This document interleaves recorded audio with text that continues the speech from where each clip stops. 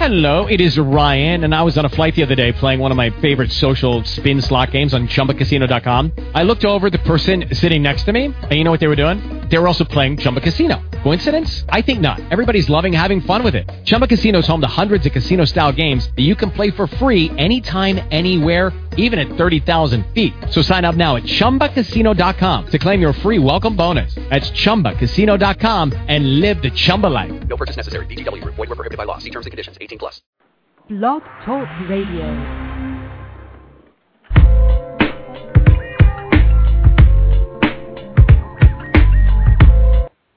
Some somas and some coffee in me, and then I hit the gym, feeling better, some more somas, and then I'm ready. And, I'm ready to roll. Loompa-dee-doo, I've got a perfect puzzle for you.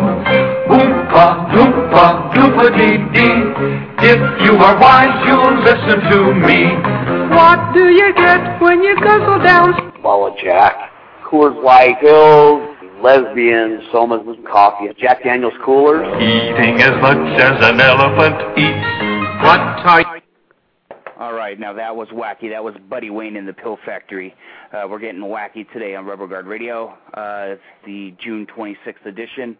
I am your host, KZ. Our first segment is brought to you by our sponsor, FogCityWrestling.com. July 5th, San Francisco, Rikishi will be in the house. Black Pearl will be in the house. Mr. Primetime, Nick Bockwinkel, and Jimmy Snuka will be signing autographs. It's going to be a fun time. Come on out. It'll be at Kezar Pavilion, San Francisco. It's a beautiful venue. FogCityWrestling.com. You can get the lineups and information and all that good stuff.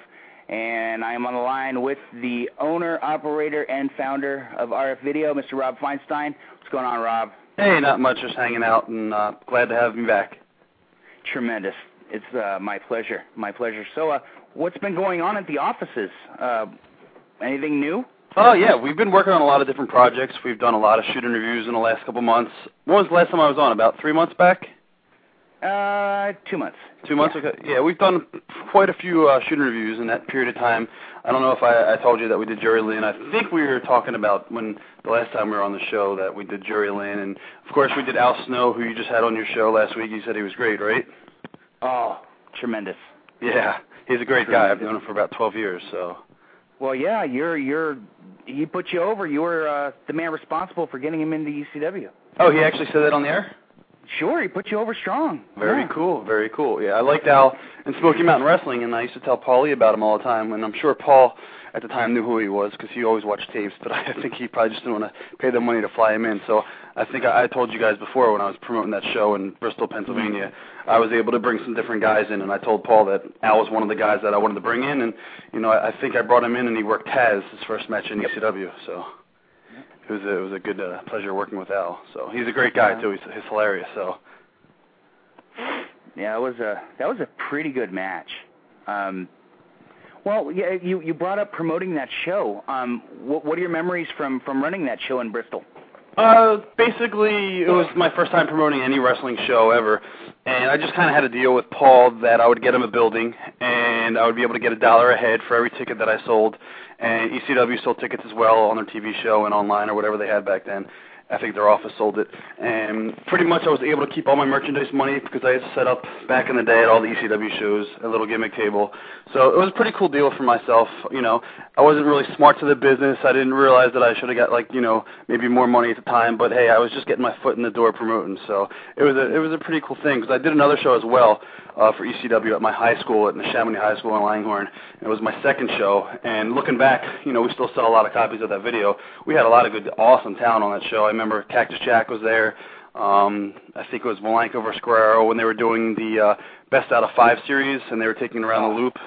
So that was one of the matches that happened at my high school. And Public Enemy were there, Taz, Dreamer, Sandman, and for the very first time I got to meet Raven. He was coming into the company about 2 weeks later, and he stopped by Langhorne to talk to Paulie before he came into the company. So it was my first chance to ever meet Scotty, and it was a great opportunity because I've always been a big fan of his. So, and when I met him, he was pretty cool. Well, you mentioned being a fan of Scott Levy. What is your personal incarnation gimmick that he's had, and why? What do you mean by that? Well, I mean, Johnny Polo, Scotty Flamingo, Scotty the Body, Raven. What was You your mean favorite character? Without a doubt, Raven. I think he was, the best character for Scotty. So he got the most play out of it, and he could still do a lot of stuff with the Raven character. Mm-hmm. And I think one day you'll see him back, whether it be in TNA or WWE, or whether you see him involved in another wrestling company that might pop up in the near future. But I think if Scotty would like to move out to the West Coast, I'm pretty sure that Dave Marquez of the NWA would hire him to book his company. Oh, yeah. I think you're going to be seeing a lot of him in the future. He's just an awesome talent, and he's got so much he could offer any wrestling company. I worked with him a lot in Ring of Honor, and obviously being on the road with him in ECW, for his good days and his bad days, the guy's a wrestling genius, and, I would love to work with him in the future as well, and he knows that. So he's just got so much to offer. He's been around. He's been in every locker room, and, he's a master of psychology, and I don't know if there's a DVD out there that we sell, a guest booker with Raven, and he did a little gimmick where he booked the ECW with Scott Hall and Kevin Ashford to come in, and I actually watched the DVD. I don't watch many DVDs from other companies, but I watched this one, and, it was brilliant. It was really, really good, and like I said, he's definitely, got one of the brightest minds in the business when he's on, and he's on for the most part. Yep. I have to agree with you. Now I'm gonna switch it up a little bit. You mentioned Raven's program with Punk and ROH. Is it surprising that Vince has not redone that program with Punk and someone up in New York? I mean, I think it's money. Oh yeah, definitely. I mean, they haven't used it. Well, I think when Punk first came into the company, they had a natural program with Sandman, and I pitched the whole idea to Tommy Dreamer, and he actually liked the ideas, but obviously I don't work for that company, so they're not going to do anything that I say. But yeah, they could have done some stuff with CM Punk when he first came into the company in ECW with the Sandman, and I had a whole thing laid out, and it was really creative and stuff, and it would have done very well. But obviously they had other plans for him, and he's doing well himself, and he just got drafted to Monday Night Raw, so it's good for him. Now that he's gotten drafted to Raw, they could do the program with him and Bradshaw. Exactly. Because it is a shoot. It is a shoot. Punk did say, I don't want to go out drinking with you. That's a shoot. Well, so, yeah. From what I understand, I think Bradshaw's taking some time off now, right? Because of his back or something? Yeah, he never should have came back. Yeah. He was really in bad shape. And plus, I think he was really catching on as a commentator. He was really, really witty and funny. And see, I never really watched SmackDown, so I never got a chance to really listen to him. Yeah, he's a really good talent, at least that way. Hey, where's your partner in crime? My partner in crime is working. Really? He has that actual real job? Yeah, cool. he's in the Marines, and he got transferred to night shift. Oh, okay. So, pretty cool. Flying solo cholo, but that's okay. That's all right. Okay, let's see. So the last time I had you on, you said you were going to do another face-off. Yes, we did a couple actually. I don't know. Did I tell you about the one with Steve and Terry? Yes. Yeah. Oh, yeah, that was. Then it must. That one's out already, right? That's number 4. Yeah, And then the other one that we did was with Raven and Kevin Sullivan. So that must have been the new one. That's number 3. Yeah. So, and then the newest one, well, it's another series that we started, Bell to Bell, and we just did Iron Sheik and Jamie Dundee. Wow. Yeah, it was pretty explosive, to say the least. Oh, I bet it was. And anybody that you put with the Sheik, no matter, even if it's like, I don't know, John Powers, Jimmy Powers, it'd be an interesting interview just because of the Iron Sheik's antics. Who flipped the bill for the gimmicks? As far as, we can't really talk about that. No, that's for sure. I don't purchase any of that kind of stuff. But actually, I'll be honest with you, it's for free.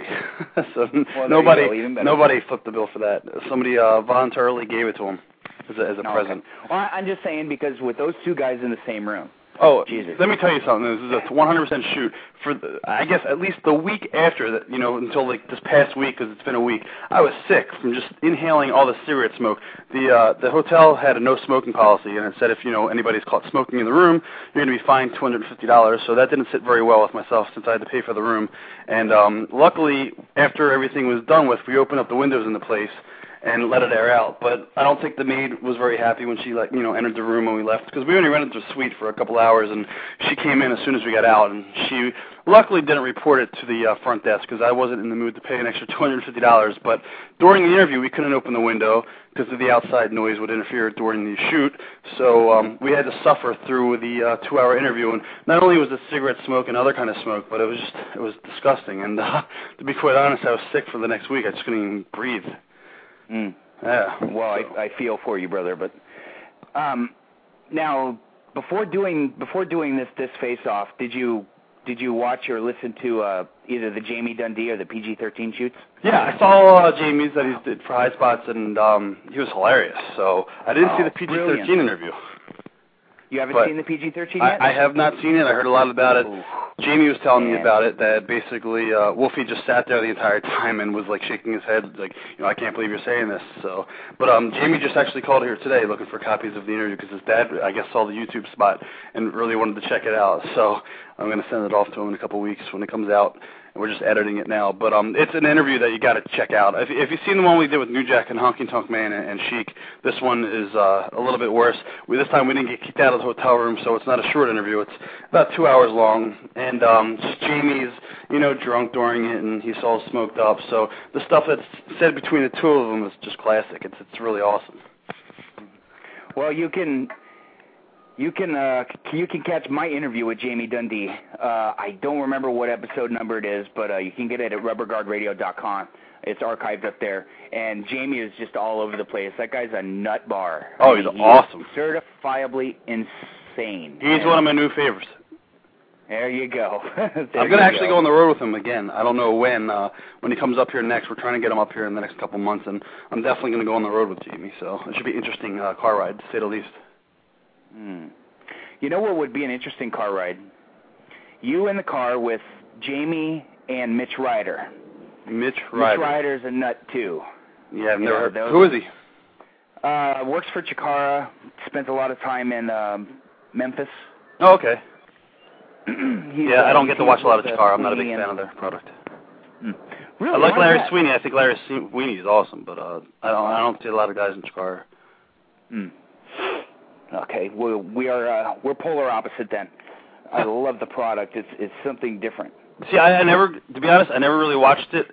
I've seen one match that I had a bunch of guys work for us down in the arena one time, and just the style didn't really impress me. Maybe I got to watch more of it, but I don't want to knock the product without really giving it a chance. But what I did see, I just didn't like it. It was, like Lucha Libre, but a lot of choreographed spots and stuff like that, and to me that's not wrestling. But whatever, some people like it and some people don't, so to each its own.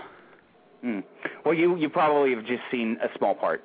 Because they use the formula that WCW Nitro did. There's a lot of different stuff. Right. I mean, they got a lot of good talent. Chris Hero came out of there, right? Yeah. And Claudio. Hero's one of the trainers. Claudio, Quack. Right. Kingston, Sweeney. Yeah. So there's some talent. Yeah, definitely, without a doubt. But it's definitely not for everybody, and they'll tell you that. Right. So but anything's better than CZW. So. Yeah. Don't even get me started. Yeah, I don't even want to go there. It's unbearable. But at least it's Smart Mark selling their garbage and not you. Right, exactly. No offense there, Mike. No offense to the guys at Smart Mark. The problems with Zandig and the way. Hey, is that your kid in the background? Nope, not at all. It's my 5 dogs going crazy. Oh, there you go. Somebody's at my door, but that's okay. I'm going to ignore it. Tremendous. So, do you have any individual shoots coming up? Anybody coming in town or? Yeah, well, we just did last week. We did Jerry Jarrett. Oh wow! Really? You did. It's like a 5-hour interview. It's going to be awesome. It's an epic. Wow. It's probably going to be, without a doubt, 2 DVDs because of the length of the interview. And he talked about everything from his relationship with Jerry, or actually Jeff, and pretty much everything from the start of Memphis Championship Wrestling and TNA, and when he worked for Vince and also in WCW. So it's going to be an interview that you definitely want to get your hands on. It might be one of our top 10 interviews of all time. Well, that's one that's an epic. I mean, that there's going to be the Eric Bischoff shoot, and then the Vince McMahon shoot, then the Jerry Jarrett shoot. You know, it's one of those. I don't like to use the word icon, right? But I mean, fuck the Southeast, Jerry Jarrett. Come on now. There's nobody, bigger than Jerry Jarrett as far as the guy who created stars back in the 80s. I mean, he's pretty much worked with everybody in the wrestling, and, pretty much if you've been anywhere in wrestling, you've started out in Memphis Championship Wrestling at one point in time. So, and he's worked with all the greats from, Bill Watts and Eddie Graham, and he's worked with Pat Patterson, and the guy's been all over the country working for all the different offices. So he's got tons of knowledge, and this is the first time he's really ever sat down besides writing his book where he lets all the fans know, everything that he's went through starting up in the business and pretty much getting a lot of the guys started from Hulk Hogan all the way down to Jerry Lawler and Bill Dundee and all those guys and Rock and Roll Express and everyone in between. So it was a great interview. And, of course, last week we also did one of the Freebirds, a guy that I've been trying to get for like the last 10 years. Buddy. Yep, Buddy Jack Roberts. So right. It was an awesome interview. How was he? He was good. He's doing okay. Physically, he's kind of broken down. It's kind of depressing. But I seen him last year. But, actually, it was 2 years ago in Washington when Greg Price did his convention. And just when I ran into him in the lobby, I was like, holy crap, it's Buddy Jack. And he doesn't look anything like he used to. That's for sure. He's all gray, and he's an older gentleman now. But he gave us a hell of an interview. Went 3 hours long, and that's a pretty big feat. Yeah, 3 hours. Considering his throat. Wow. Yeah, exactly. We had to take a couple breaks just so we could get some drinks in him and stuff like that. Not alcohol, just water for his voice. So, yeah. But he gave us a hell of an interview. It was very emotional, put it that way. He broke down several times during it too. That's good. That one should be fun, because he had two careers. He did the Hollywood Blonde thing and then the Freebirds. So he had like two careers. Yeah, exactly. Which was awesome. Now, there is one gentleman that I don't care if it's us, if it's you, High Spots, whomever, someone needs to track down Iceman King Parsons. I don't know where he's at. He's probably down in Texas somewhere. The last time I heard I think definitely in Texas. When did my buddy, a friend of mine, David Fuller, he lives in Texas, and he was at a show with Parsons last year. Right. And I told him, I gave him, your office phone number. I said, give him Rob's number. This needs to be done. And I don't know what happened. But, Iceman's one of the few that are left that, someone needs to do a shoot with. Yeah, he'd be great. We're doing a bunch of interviews down in Charlotte. We've got a whole ton of interviews lined up. So. Oh, you're going in August? Yeah, I'll be down there. Are you going? Oh, I'm trying. I'm really trying to get down there. Yeah, we're actually bringing down Georgiano Steele and Scott Hall, and then we got interviews with a bunch of guys that are going to be lined up down there. I don't want to let the cat out of the bag, but it's going to be some pretty big interviews going down in Charlotte, that's for sure. And we got a lot of interviews coming up in July, too. So July should be a hot month. We're not going to, we can all dream about the Ric Flair shoot interview. I talked to Rick 2 weeks ago. Well, he's not doing any. Yeah, I offered him, something, and he turned it down because of WWE and all that. So, but I had an interview planned with Rick, as I told you guys last time when I was on, and the day before we were supposed to go and fly down to Charlotte, he called us up and said that he went back to work for Vince, and he couldn't do the interview. So, hopefully one day we'll get him. Last week the offer that I made was pretty good, and he's still under contract, unfortunately. So we're gonna have to wait and see what happens there. But those that are listening, Ric Flair is confirmed for Greg Price's NWA convention. From what I understand, he could do anything as far as there's no rings involved. Yeah, exactly. He cannot step in the ring. Yeah. Because they had him to go for Marquez for that NWA Hall of Fame in Atlanta a couple weeks ago, but they pulled him off because they were going to induct him. Right. Vince was like, nope, ain't going to happen. That makes perfect sense. The guy just retired, so why would Vince want his talent working for anybody else where they just spend a ton of money on, retiring the guy? Well, with the DVD that Vince put out, the 3-disc Ultimate Flair, whatever it was, and then the book, and then the Hall of Fame induction. I mean, there's a lot of his stories are out there. It's a lot of the Rob, you've partied down with them. I've partied down with them. I've closed many a bar with Rick myself. It's those outside of the ring stories. Oh yeah, without a doubt. That's. We just got another DVD today from him. You what now? I think we just got another DVD as well that they just put out. It's not going to be officially released until next week, but we just got the new Ric Flair DVDs in stock today. Oh, that's the one with the complete retirement and everything. I think so. You know, to be honest, I didn't even get the chance to open the box. I just know one of the guys here in the office said that we just got them in stock. So. Well, what they did was, you know, when Raw goes quote unquote off the air, they continue to record and and they're, you know, like they did with the match he had with Hunter, and they all came down and gave him the beers and all that. That was on the last DVD. This one they kept recording. I've seen, you know, YouTube footage of it. Oh yeah, I did see that. Yeah, they kept recording, you know, where, you know, he takes off the jacket and he drops an elbow on it and all. Right. God. Classic Flair. But yeah, that's all going to be on that DVD, and hopefully they upgrade some footage, and, you know, there's some stuff, you know, like when they put out the World Class DVD, you know, I mean, everybody and their mother needed a quality upgrade of the Christmas night cage match. Right. You know, that was in perfect quality, and well, I have yet to see that DVD. I saw the other version of the documentary, but I have not seen the WWE version. Well, you have to see both. They complement each other. Yeah. Like Forever Hardcore and the Rise and Fall of ECW, they complement each other. Yeah, I definitely want to check it out.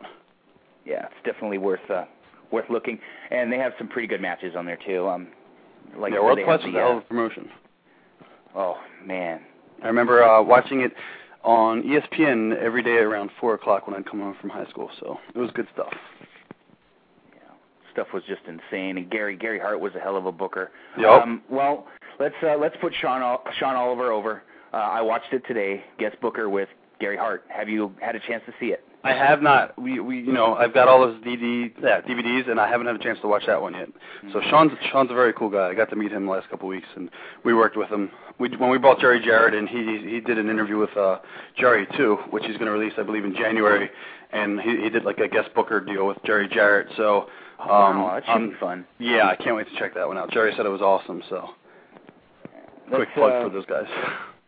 Yeah, kayfabecommentaries.com. They're good guys. Sean's a good guy. Oh, he's awesome. What they did was they had Gary Hart book 1986 World Class. Right. Where they did not break away from the NWA. Huh. So Flair was in there and all that.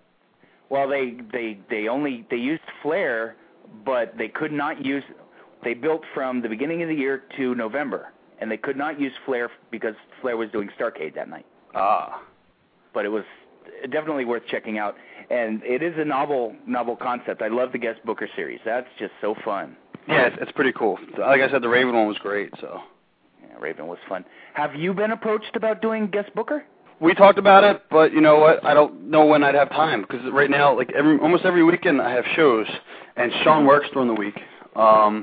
So you know, I don't think it's going to happen anytime soon. And the only thing I would try to book would be ECW.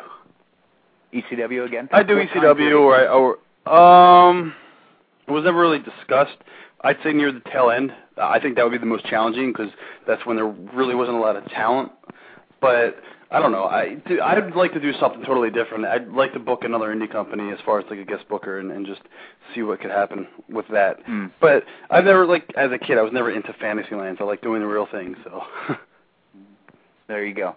Yeah. There you go. But it is a hell of a concept, and it's fun. I mean, it's enjoyable, especially with these minds. And, you know, the Sullivan was fun when he booked 1984 in New York without Hogan. I didn't get a chance to watch that. So yeah, that's some good stuff. But enough of putting Mr. Oliver over. We're here to put you in your that's okay. I don't mind. So I make money off this stuff too, so it's all good. There you go. Well, as long as everybody's making money, and exactly, that's the name of the game. Everybody works together, you make money. So that, and you know, you got to entertain the fans.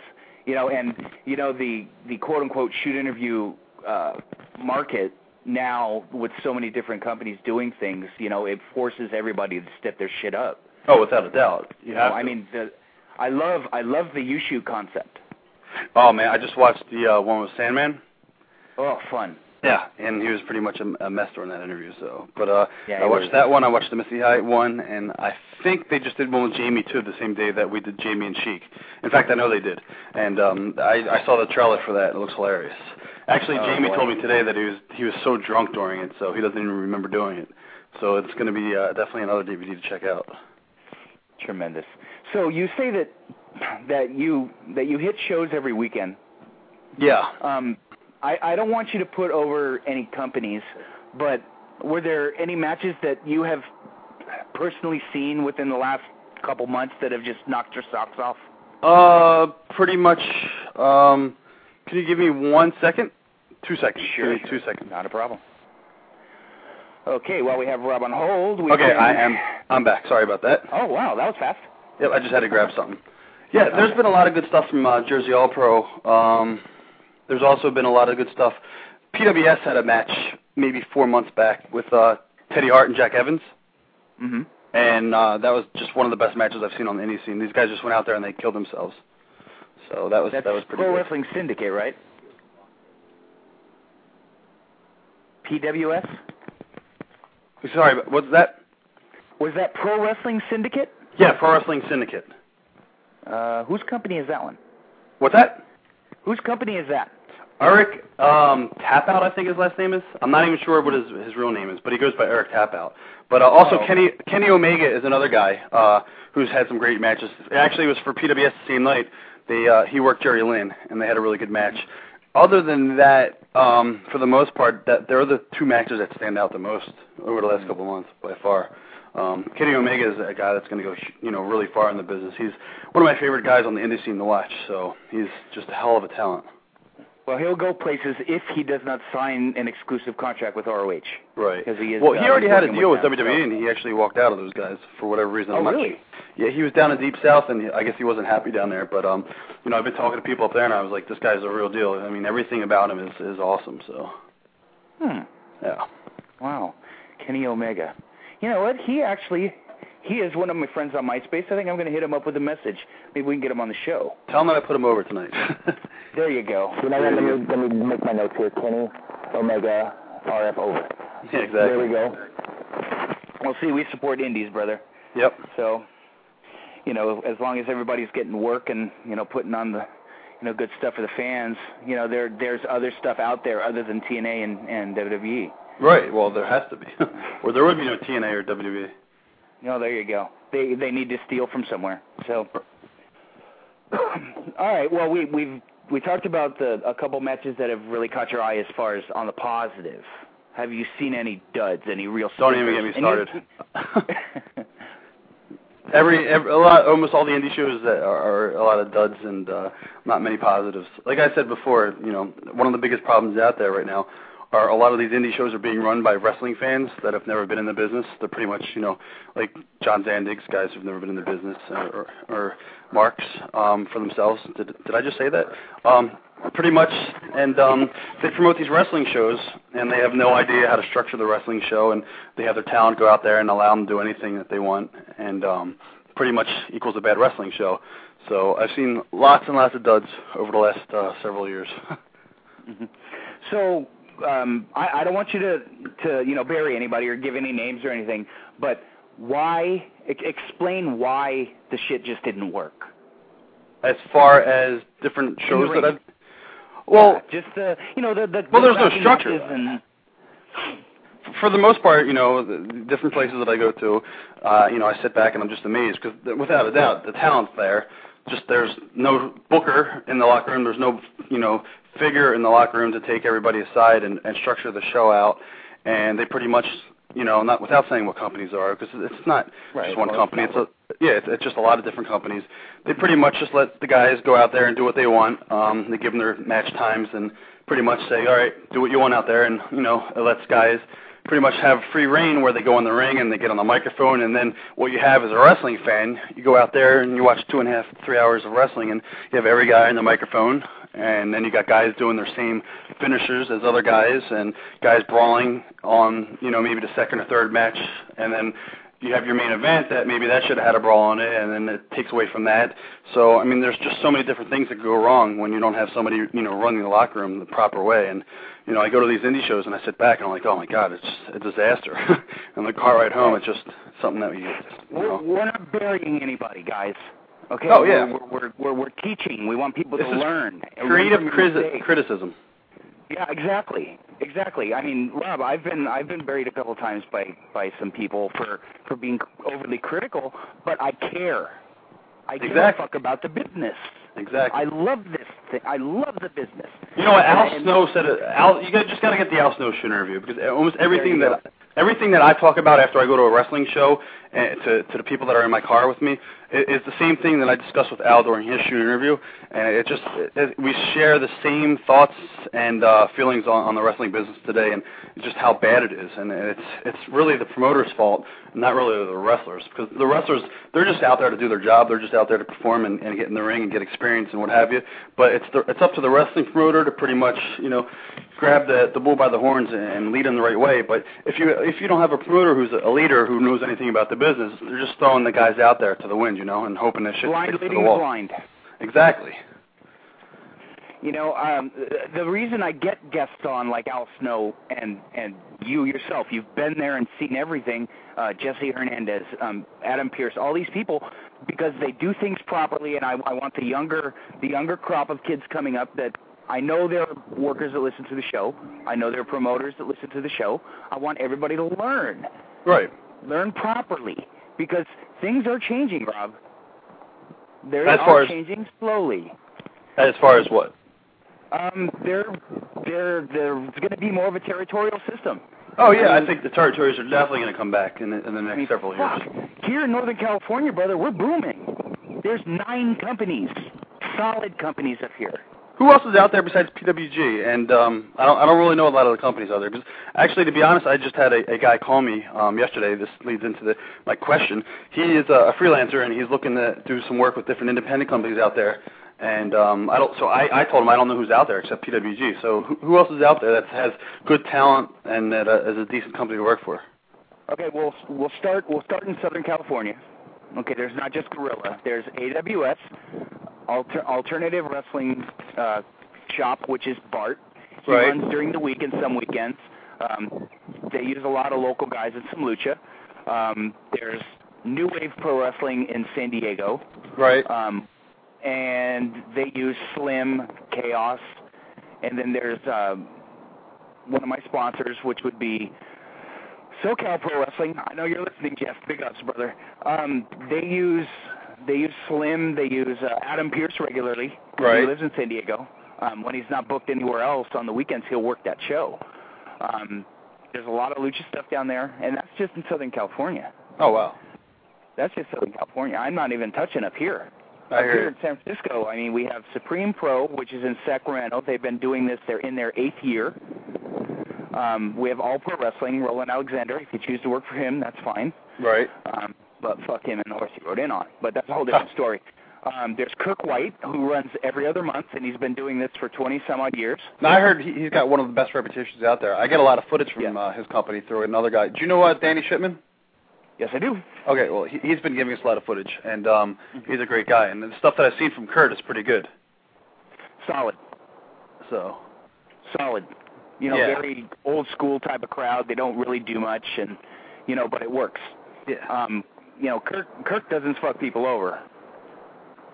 Kirk is, as straight and narrow as you can get for a promoter. Well, that's the way you got to go. So. Well, he uses a lot of good guys like Harry Smith I've seen on his shows, and a lot of girls too. So. Yeah. So Kirk White, which is Big Time Wrestling, he runs every other month. We have my home promotion, Fog City Wrestling. They have ran 4 shows so far, and they use it's a heavy Samoan influence. They use Rikishi, Pearl, Olafa. Right. You see Brian Cage, who's local, who just got signed to WWE developmental contract.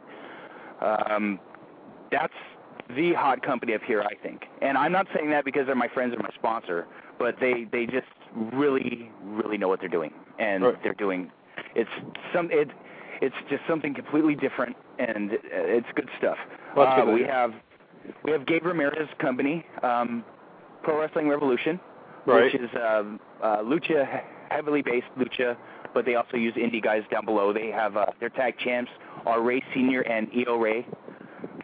So obviously they're doing something right. I mean, there's just all kinds of companies up here, and it's a boom, and it's awesome. Oh, it's pretty good. It's a great time to be a fan, and it's a great time I got back into the business. Oh, boy. Okay, enough about me. No, it's good. Okay. The person that you're speaking of, if they're listening to the show, hit me up with an email, kidzombie2000@AOL.com, and I will hook you up. Yeah, what I'll do is I'll definitely give you his email later on, and I'll tell him to email you. So. Awesome. Either he can take a trip down south to San Diego, or he can come out here, one way or the other. Sounds good. And if the kid's got talent, they'll book him. Okay, yeah, definitely. Because this place, like I said, it's booming. So when we can use all the talent, that we can get, because we try to avoid bringing in guys. Exactly. Yeah. For the July 5th show, Fog City here in San Francisco, they're using Eric Cannon. Right. But they're getting Eric Cannon on his way home from a Dragon Gate tour. Very good. So they're save some money. Exactly, and it's going to be a really good match. Who's he got? He's got Brian Cage, as a matter of fact. I've never seen Eric Cannon actually work, so I can't really comment on him. Is he good? Really? He's very good, and he won't go. He won't go anywhere because he just happens to be about 5'8". Oh, okay. But he's really, really talented. Heavy British influence mixed in with a little bit of the Midwest indie style. Right. So he's something different. Good. So, let's see. Who else do we have out here? Well, I don't know if you've heard, but Michael Modest has moved back to the Bay Area. He's back in the business. Where did he go? To Florida or? No, actually Donovan Morgan moved to Florida. Well, he's doing real estate down there, right? Yeah, he's doing real estate. He got married, and he left the business. Mike moved up Northern California, far north, up into the sticks. Huh. And then, he had some personal issues family-wise, and he decided to move back home. Right. So he jumped right back in, and, the listeners know how I feel about Mike. And right. He's just an amazing talent. And oh, yeah, he's awesome. He was great in Japan, too, so. Oh, his Noah stuff was great. He was such a great bully, Dick Togo-type punk junior, just... and from what I understand, he doesn't take shit from any promoters either, so... Yeah, hey, there you go. I know that firsthand. I've seen him walk away, right off a show, and like, fuck you guys, I'm not working. Yep, and I know he wants to kill a lot of different bookers out there, too, so, but that's a different story. Well, we're not going to get into that one. Exactly. So, other than Kenny Omega, are there any guys out there on the East Coast, that are just, itching to, that you see that are going to break through, maybe even get developmental deals or to sign with TNA? Besides Kenny, there's a lot of guys out there that have talent that should be somewhere. I don't know. It's a lot of the guys are already working for major companies. It's kind of sad when I go to the indies, and a lot of the wrestlers that I see are pretty much just kids that go on the internet and buy their wrestling gear and they think they're wrestlers. So but don't get me wrong, there's a handful of guys out there that are ready to make it and make a name for themselves and stuff like that. I'd rather not say who they are, just for different reasons. Obviously, I have some stuff going on, and but There's definitely a whole list of new talent out there that if they were groomed and had, a proper leader or whatever, I think they could, draw some money and make a name for themselves. Well, I don't know if you still follow ROH or not, but not at all. I think it's either tomorrow night or Saturday night in Dayton, Ohio. They're having Nigel McGuinness, the ROH champion, right, defend in a title versus title match with a personal friend of mine, the NWA World Heavyweight Champion, Adam Pearce. What do you think of Adam as a worker? Honest to God, I swear to God, I've never seen him work. Oh, shit, Rob. Yep. Okay. That's a bad thing, but I don't watch anything from ROH anymore, so I couldn't tell you. I watched one match. One match that I've been going, and that was Kobashi and Samoa Joe, and that was because of all the hype. And other than that, I have no interest in watching their stuff. So the thing with Adam is that he's two different people, where he has his ROH work and then his outside ROH work. Right. So And, like I see a lot of the guys at the indie shows, like, Matt Sydal, I've seen him work, and I've got a chance to see Davey Richards and Austin Aries and guys like that when they do it different indie shows, Delirious, and so I get to see a lot of the talent that's there on other shows, and, from what I understand, a lot of times they have better matches outside, too, so. Mm-hmm. Adam's just on a whole different level of anybody, and there's a reason that Marquez has put the NWA strap on him. Right. He had a match for SoCal Pro in San Diego this past weekend with Scorpio Sky, and they tore it up. I'm itching to get that DVD. Huh.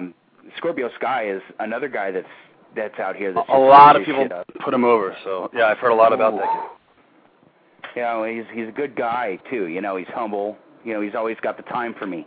Right. When either having him on the show or calling him or whatever, he's always got time for me. Oh, that's cool. That's so.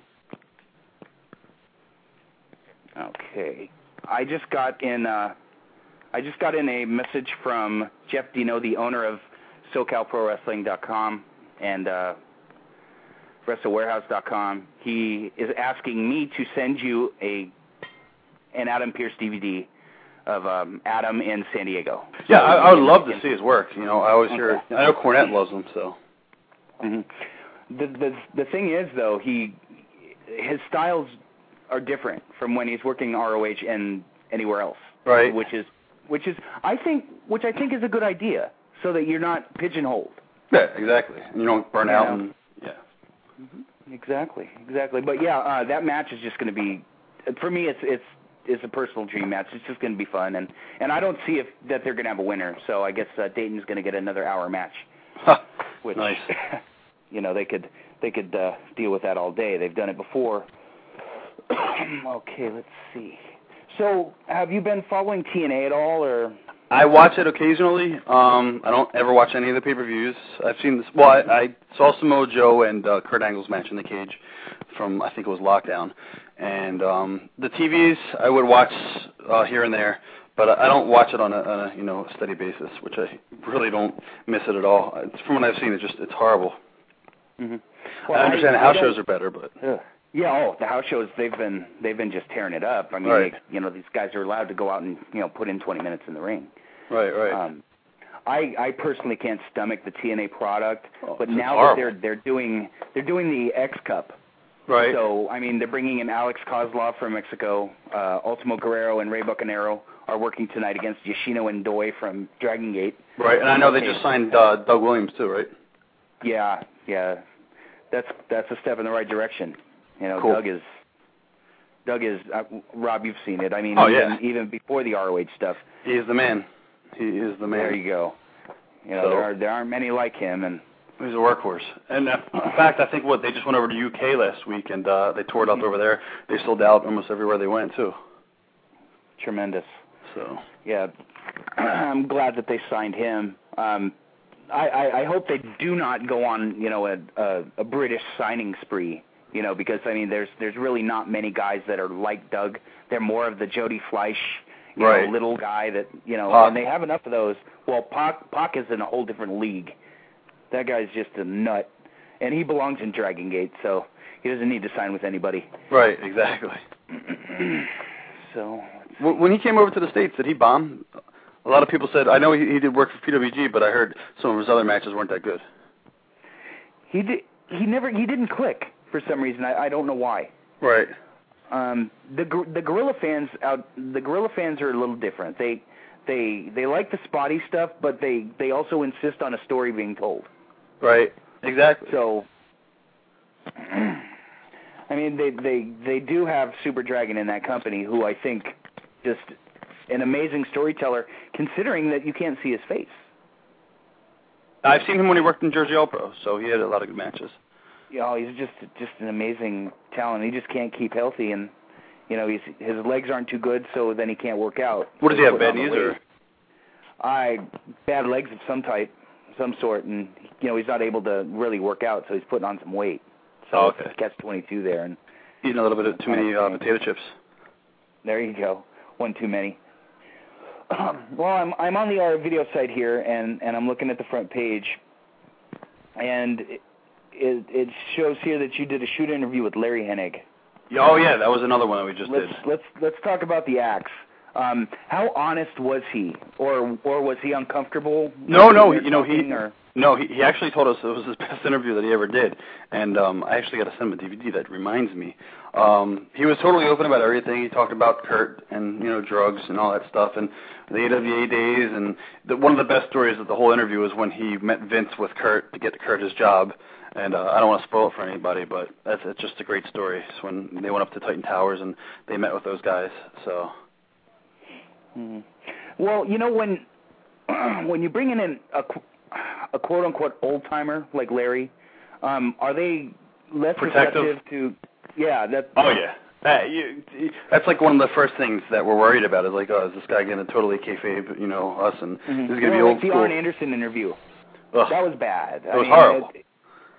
It was horrible. That was bad, but have other than Arn, have you ran into anybody that really kayfabed? I don't know if Hansen was like that, but no, he was pretty cool. I don't know if it was kayfabing or we're just burned out. Like Jimmy Snuka, he was a guy who it was one of the worst interviews. And growing up as a kid, I was the biggest Snuka mark of all time, and I couldn't wait to sit down with him and talk about the business. And for whatever reason, he didn't want to talk about anything. I don't know if it was from all the drugs that he used to do and he just forgot, or he just was protecting the business. But it was the most disappointing interview of all time because he was my idol.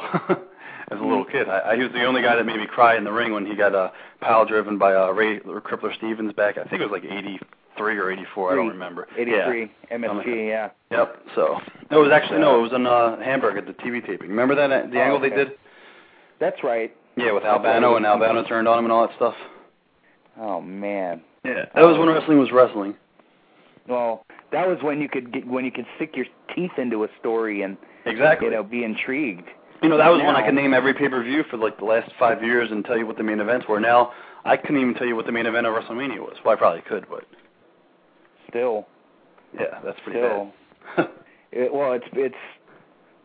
It's too convoluted, and hell, even UFC's monthly. Right. It's a shame. I mean, I'm more into the MMA now than mainstream wrestling, but that's just because I'm bored. Right. Well, a lot. I was just talking to somebody last week about that, and they were saying how UFC is the new era of professional wrestling. So I guess we're gonna have to wait and see. A lot of people think UFC is gonna take over all the wrestling fans, but I don't see that ever happening. No, I don't think it would take over. Yeah, because there's always been one take over. That's like people saying that they're going to stop watching professional, or not wrestling, and they're going to stop watching movies and just watch, all reality TV shows. Well, there you go. I don't, and the thing is, Larry Matisic, who helped book and was the commentator for St. Louis. Right. He says that a lot of the stuff that UFC is doing now is what they were doing with their pro wrestling back then. Right, back in the 70s and all that stuff. Yeah, I mean, it's arm bars and some machines. It's reality based. And yep. Okay, what we're gonna do is we're gonna change gears here. I was bored today, and I popped in a DVD, Hardcore Overload. Okay. Which was the Bob Barnett release. Who's that? And well, anyway, you gotta admit, but yeah, it was a Bob Barnett release, and he. I was watching the final interview of Art Barr, and it got me thinking. What did you think of Gringos Locos? And do you think that Paulie was trying to bring him in? Do you think Paul got his hands on those guys? They would have been huge. Oh yeah, without a doubt. They would have been ECW for like 4 months, and either WWE or WCW would have signed him in a heartbeat. He would have got that tag team so over because they already were over enough just from doing all the AAA stuff. And bringing them to the States, letting them do their stuff with Paulie behind them, it would have been awesome. I have never, as God is my witness, Rob, ever seen tag team heat. Oh, yeah. At those guys. I mean, live. I saw them a couple of house shows for AAA up here in San Jose. Right. And just the heat was just amazing. These people wanted to kill them. Oh, yeah, they were awesome. When Art would fall on his back on the ground and do the backstroke, right. Oh, my God. Talk about heat, brother. Oh yeah, I mean, good you stuff. don't get that shit nowadays. You There's- know, no, it's true. It's the real deal. You know, then that I think that's what's missing now. I was just going to say that's one of the worst things about wrestling right now is it's missing the heat that the crowds used to give and stuff like that. Unless you go down south where the fans still believe. No, it's true. The thing is, man, I don't even think Vince knows what heat is anymore. Well, the whole business has changed, so. It's sad. That's why I still but got you know tapes what? and RF video. Tapes and DVD, and that's it. You know, I can't grasp it because, I mean, you know, Vinny came through. You know, he came through in the 70s with his dad side by side. Right. I don't understand how a man's perception can change drastically like that.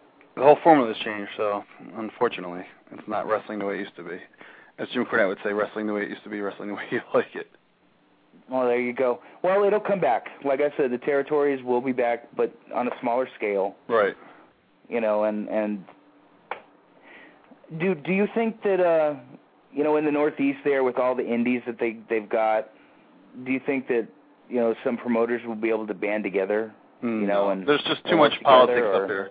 That will never happen. It's just up here, everybody hates each other. It's about bad-mouthing each other and taking each other's buildings and all that crap. And it's, like I said, most of the promoters up around the Philly area are just idiots anyway, that they don't really have, you know, a knowledge for the wrestling. The only promoter up here, I'm not going to say the only promoter, but in the Philly area, Todd Gordon was the only guy that really knew, you know, how to run a company in Philly, besides, you know, other people that I worked with. But other than that, there's not a lot of reputable companies around here that, you know, will go anywhere other than what they do now. So would you say that the Northeast would be a lost cause as far as getting everybody together? Yeah, there's just too much. Yeah. There's way too many different, you know, you ever go on the websites around here? Everybody hates each other. Nobody will ever work together. And there's great companies like Jersey All Pro. They're awesome. They run a reputable business, and they have a clue what they're doing. So, I mean, there are companies. I'm just talking about the Philadelphia area. I'm not talking about New York and Jersey. I don't want promoters to think that I'm trashing them, because I'm not. There's just certain, no. Yeah. We're not burying anybody. Right. We're just, you know, being real. Exactly. There's just certain companies that will never get it. So. Yeah. So I figure that, you know, the Northeast is an island amongst themselves, and, you know, the Midwest can, you know, get together, and of course the West Coast. You know, we work together out here. It's undercover, but we work together. Well, you're going to see that in Philadelphia because nobody really works together here. And if they do, it lasts for a week until they backstab each other. So. Well, there you go. There you go. Excuse me. I need to wet my whistle here. No problem. Still getting over being sick for a week and a half. Hey, I was sick last week, so. Kind of sucks when you have to cancel shows. Oh, I know. Trust me. So, the Ultimate Warrior, he wins a title in Europe. And obviously they couldn't afford him anymore, so they took the belt off him or something? He dropped it. He's just like, I don't want to do it. And for what reason, though? I mean, it was obviously something behind the scenes where they didn't want to pay him, or he demanded something and they didn't want to do it, and so he said he's done, or? I have no idea. I will let everybody in the world know on July 6th after I talk to Rikishi on July 5th. So. Gotcha. I saw pictures of him. He was pretty jacked up. Yeah, he was really scary looking. Yeah. For 50-something. But yeah, that's not chemicals. Well, I'm going to be the last guy to bury anybody for using gimmicks. So do what you got to do. Now I'm looking on your website here, and it says that you have it's a 2-disc set, The Lives, the Legacies, and the Legends of Samoans. Have you gotten a chance to watch those? I have not watched it yet. So yeah, man. Have you seen it? I have. Rosie was pretty good. Now Black Pearl, Reno.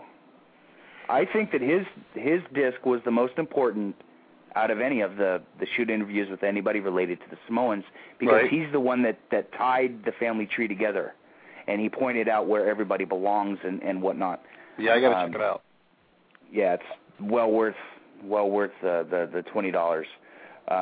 Reno's a great guy too. I have no idea why that guy is not signed. Black Pearl is just an amazing talent. He did TNA a little bit, right?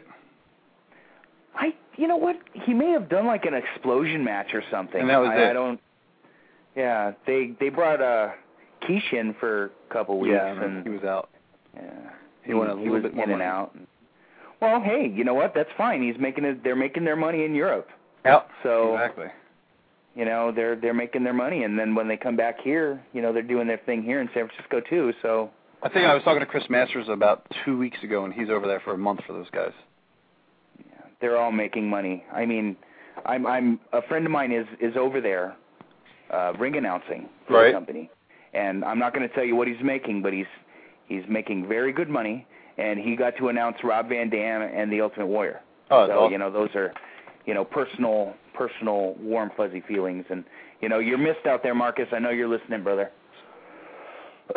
But yeah, they're doing their thing out there in Europe, and more power to them. I just, you know, I hope that everything was being filmed, and you know, because they're going to make some money off that Warrior. Oh yeah, definitely. That Warrior stuff. Did you hear anything about the XPW reunion show a few weeks ago out here? I just heard some stuff that happened behind the scenes. I didn't really hear much about it from the fans' perspective, but I talked to Kevin Kleinrock a couple days after it happened. But he said it was pretty good, and I can't wait till it comes out on DVD. Oh man, they're going to make a shitload of money. Yes, it should be a good DVD. So. Well, they put the main event was Necro and Supreme, which is a deathmatch dream match. You know, a few months before they announced the show, I had Supreme on my show, and we were talking about, what's one of the few matches that that you would like to have, and Necro was one of them. Oh, Necro was an XPW, but hey, made all kinds of business sense to put that on top. Yep, without a doubt. I mean, they're going to make a nice amount of pennies on that, and it's going to be a Blu-ray too. So. Oh yeah, that's going to be fun. It should be awesome. It might actually be one of the. Well, no, WrestleMania was the first Blu-ray, but it should be good.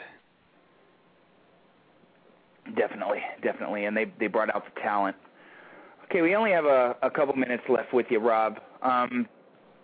Any upcoming projects that you'd like to plug, or? Just look for the new releases that are coming out soon with the shoot interview that we just did with Jerry Jarrett and Buddy Jack Roberts, and then of course we got Bell to Bell with Iron Sheik and Jamie Dundee. And in the next couple months, we've got a huge amount of shoot interviews lined up. And if you have me back in September, hopefully I'll have a huge announcement for you. So we're working on something very, very big. Might be one of the biggest things that we've done ever. So it should be interesting, to say the least. And, like I said, I always enjoy being on your program. Thanks for having me. And hopefully I come back in September to make a big announcement. Tremendous. Hopefully I will get out there to Carolina to definitely to see you in August. Yeah, it's going to be a good time down there. The Nature Boy's going to be down there. And, of course, we're not talking about Scott Hudson.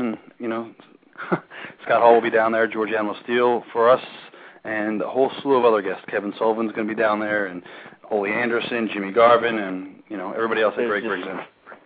So many people are it's just going to be insane. Yeah. And I got to get out there. If you're a wrestling fan, I mean, that's the one. If you want to plan a wrestling trip, that's the time of the year to do it is August, and you got to all come to Charlotte, so. Are they doing a show, too? I don't know. I know last year they did one on Sunday. I believe they probably will be this year as well, but I don't think they've announced anything yet, unless they haven't worked on it or what have you. So Awesome. Cool, man. Well, rfvideo.com. It's simple. Yes. Go out there, give Rob your money. Simple. There you go. You can always use money. All right, well, thanks for having me, and I'll talk to you soon. All right, bro. It was fun. We'll have to have you up in a couple weeks with Eric. Yes. In a couple weeks, we're going to... You pronounce his last name for me. Gargiulo. There it is. Eric Gargiulo. We're going to have a little powwow. We'll be discussing some Doug stories. That's Doug right. Gentry, for those of you. You are missed, Doug. Thanks for coming on. It was my pleasure, brother. We'll have you on in a couple weeks. All right, thanks, man. Talk to you later. All right, brother. All right, bye. All right. That was the owner-operator of RF Video, Mr. Rob Feinstein. It's always fun to have Rob on. We're all over the place. What's going on with shoots, and what's Rob up to. This, that, and everything else. You never know what you're going to get with Rob. Always fun. Our second segment coming up is brought to you by our other sponsor, WrestleWarehouse.com. You can pick up wrestling DVDs, T-shirts, Lucha Libre masks, SoCal Pro Wrestling DVDs. I highly recommend any show, SoCal Pro Wrestling from 2008. Adam Pearce has been taking on all comers, SoCal Crazy, Ricky Mandel, Chimera has been tearing it up. The Ballard brothers, who will be on momentarily, have been tearing it up down there in San Diego. To be honest, the best kept secret in independent wrestling is SoCal Pro Wrestling. Jeff, did I put you over strong enough? I'll be awaiting your text message thanking me. And also make sure that the check's in the mail. So, well, looks like we have a Ballard brother on the air. Yeah. I have a Ballard brother. Which Ballard do I have?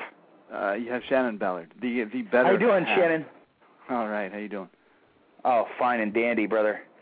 Just putting over Jeff Dino and SoCal Pro Wrestling. Ah, SoCal Pro. We hold the belts there. That you do.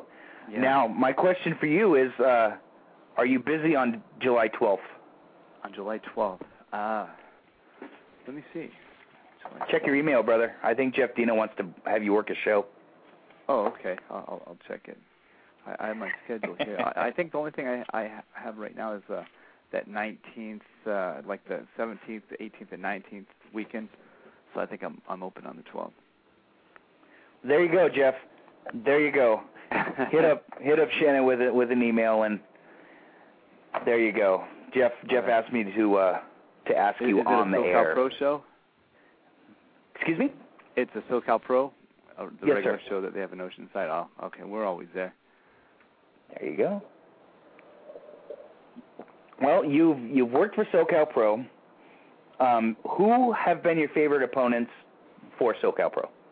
For SoCal Pro, well, we have two right now. The Young Bucks. We've been having some fantastic matches with those guys. Really talented, and NES, which is Johnny Goodtime and Ryan Evangelic. Evangelic, yes. Yeah. The Young Bucks are. There. What's that? The Young Bucks are on a whole different level. Yeah. You know, they're and they're keeping up with the guys in Dragon Gate now. So actually, I saw one of the matches. It was really good. Was it from episode 88? It could have been. It was the one they've got it on their I think their MySpace. They had sent it out. That's it. Yeah. That's good stuff. And I'm really disappointed because they've Dragon Gate has put out 5 different TV shows since they've been in the country, and they've only put on one Young Buck match. That's kind of disappointing. But I wanted to see if they could keep up with them and those kids, if anybody. I think they can. Yeah, they're. I mean, those guys they don't get tired. They just keep going. Yeah, it's amazing. Yeah. But they're what, 18, 19, 20 even. One of them, I think Nick is 19, and I think Matt's maybe 21 or 22. So yeah, they're still really young. To be that young again. I know. I didn't even start wrestling until I was 28. There you go. So you can imagine do the math. Well, we're gonna turn back the clock and we're gonna start it from the beginning. How did you and your brother break in?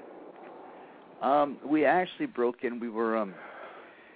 We played hockey pretty much our whole lives, and we actually were drafted, and then we actually moved back. We were going back and forth from California to Canada, and then we both got hurt within a week. I tore my ACL, and he tore the cartilage in his knee, so we both had to get surgery. So that was the last year we were eligible.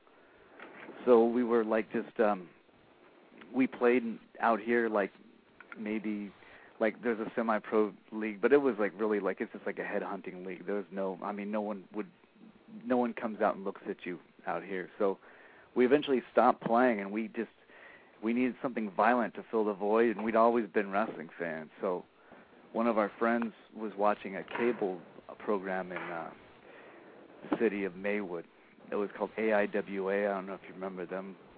Mm-hmm. They were pretty big back in, I think, like 97, 98. So he called us up and said, man, you guys could do better than the guys that they got on there. You guys should go over there and try it. So I contacted Alex Knight, and I didn't even know who it was.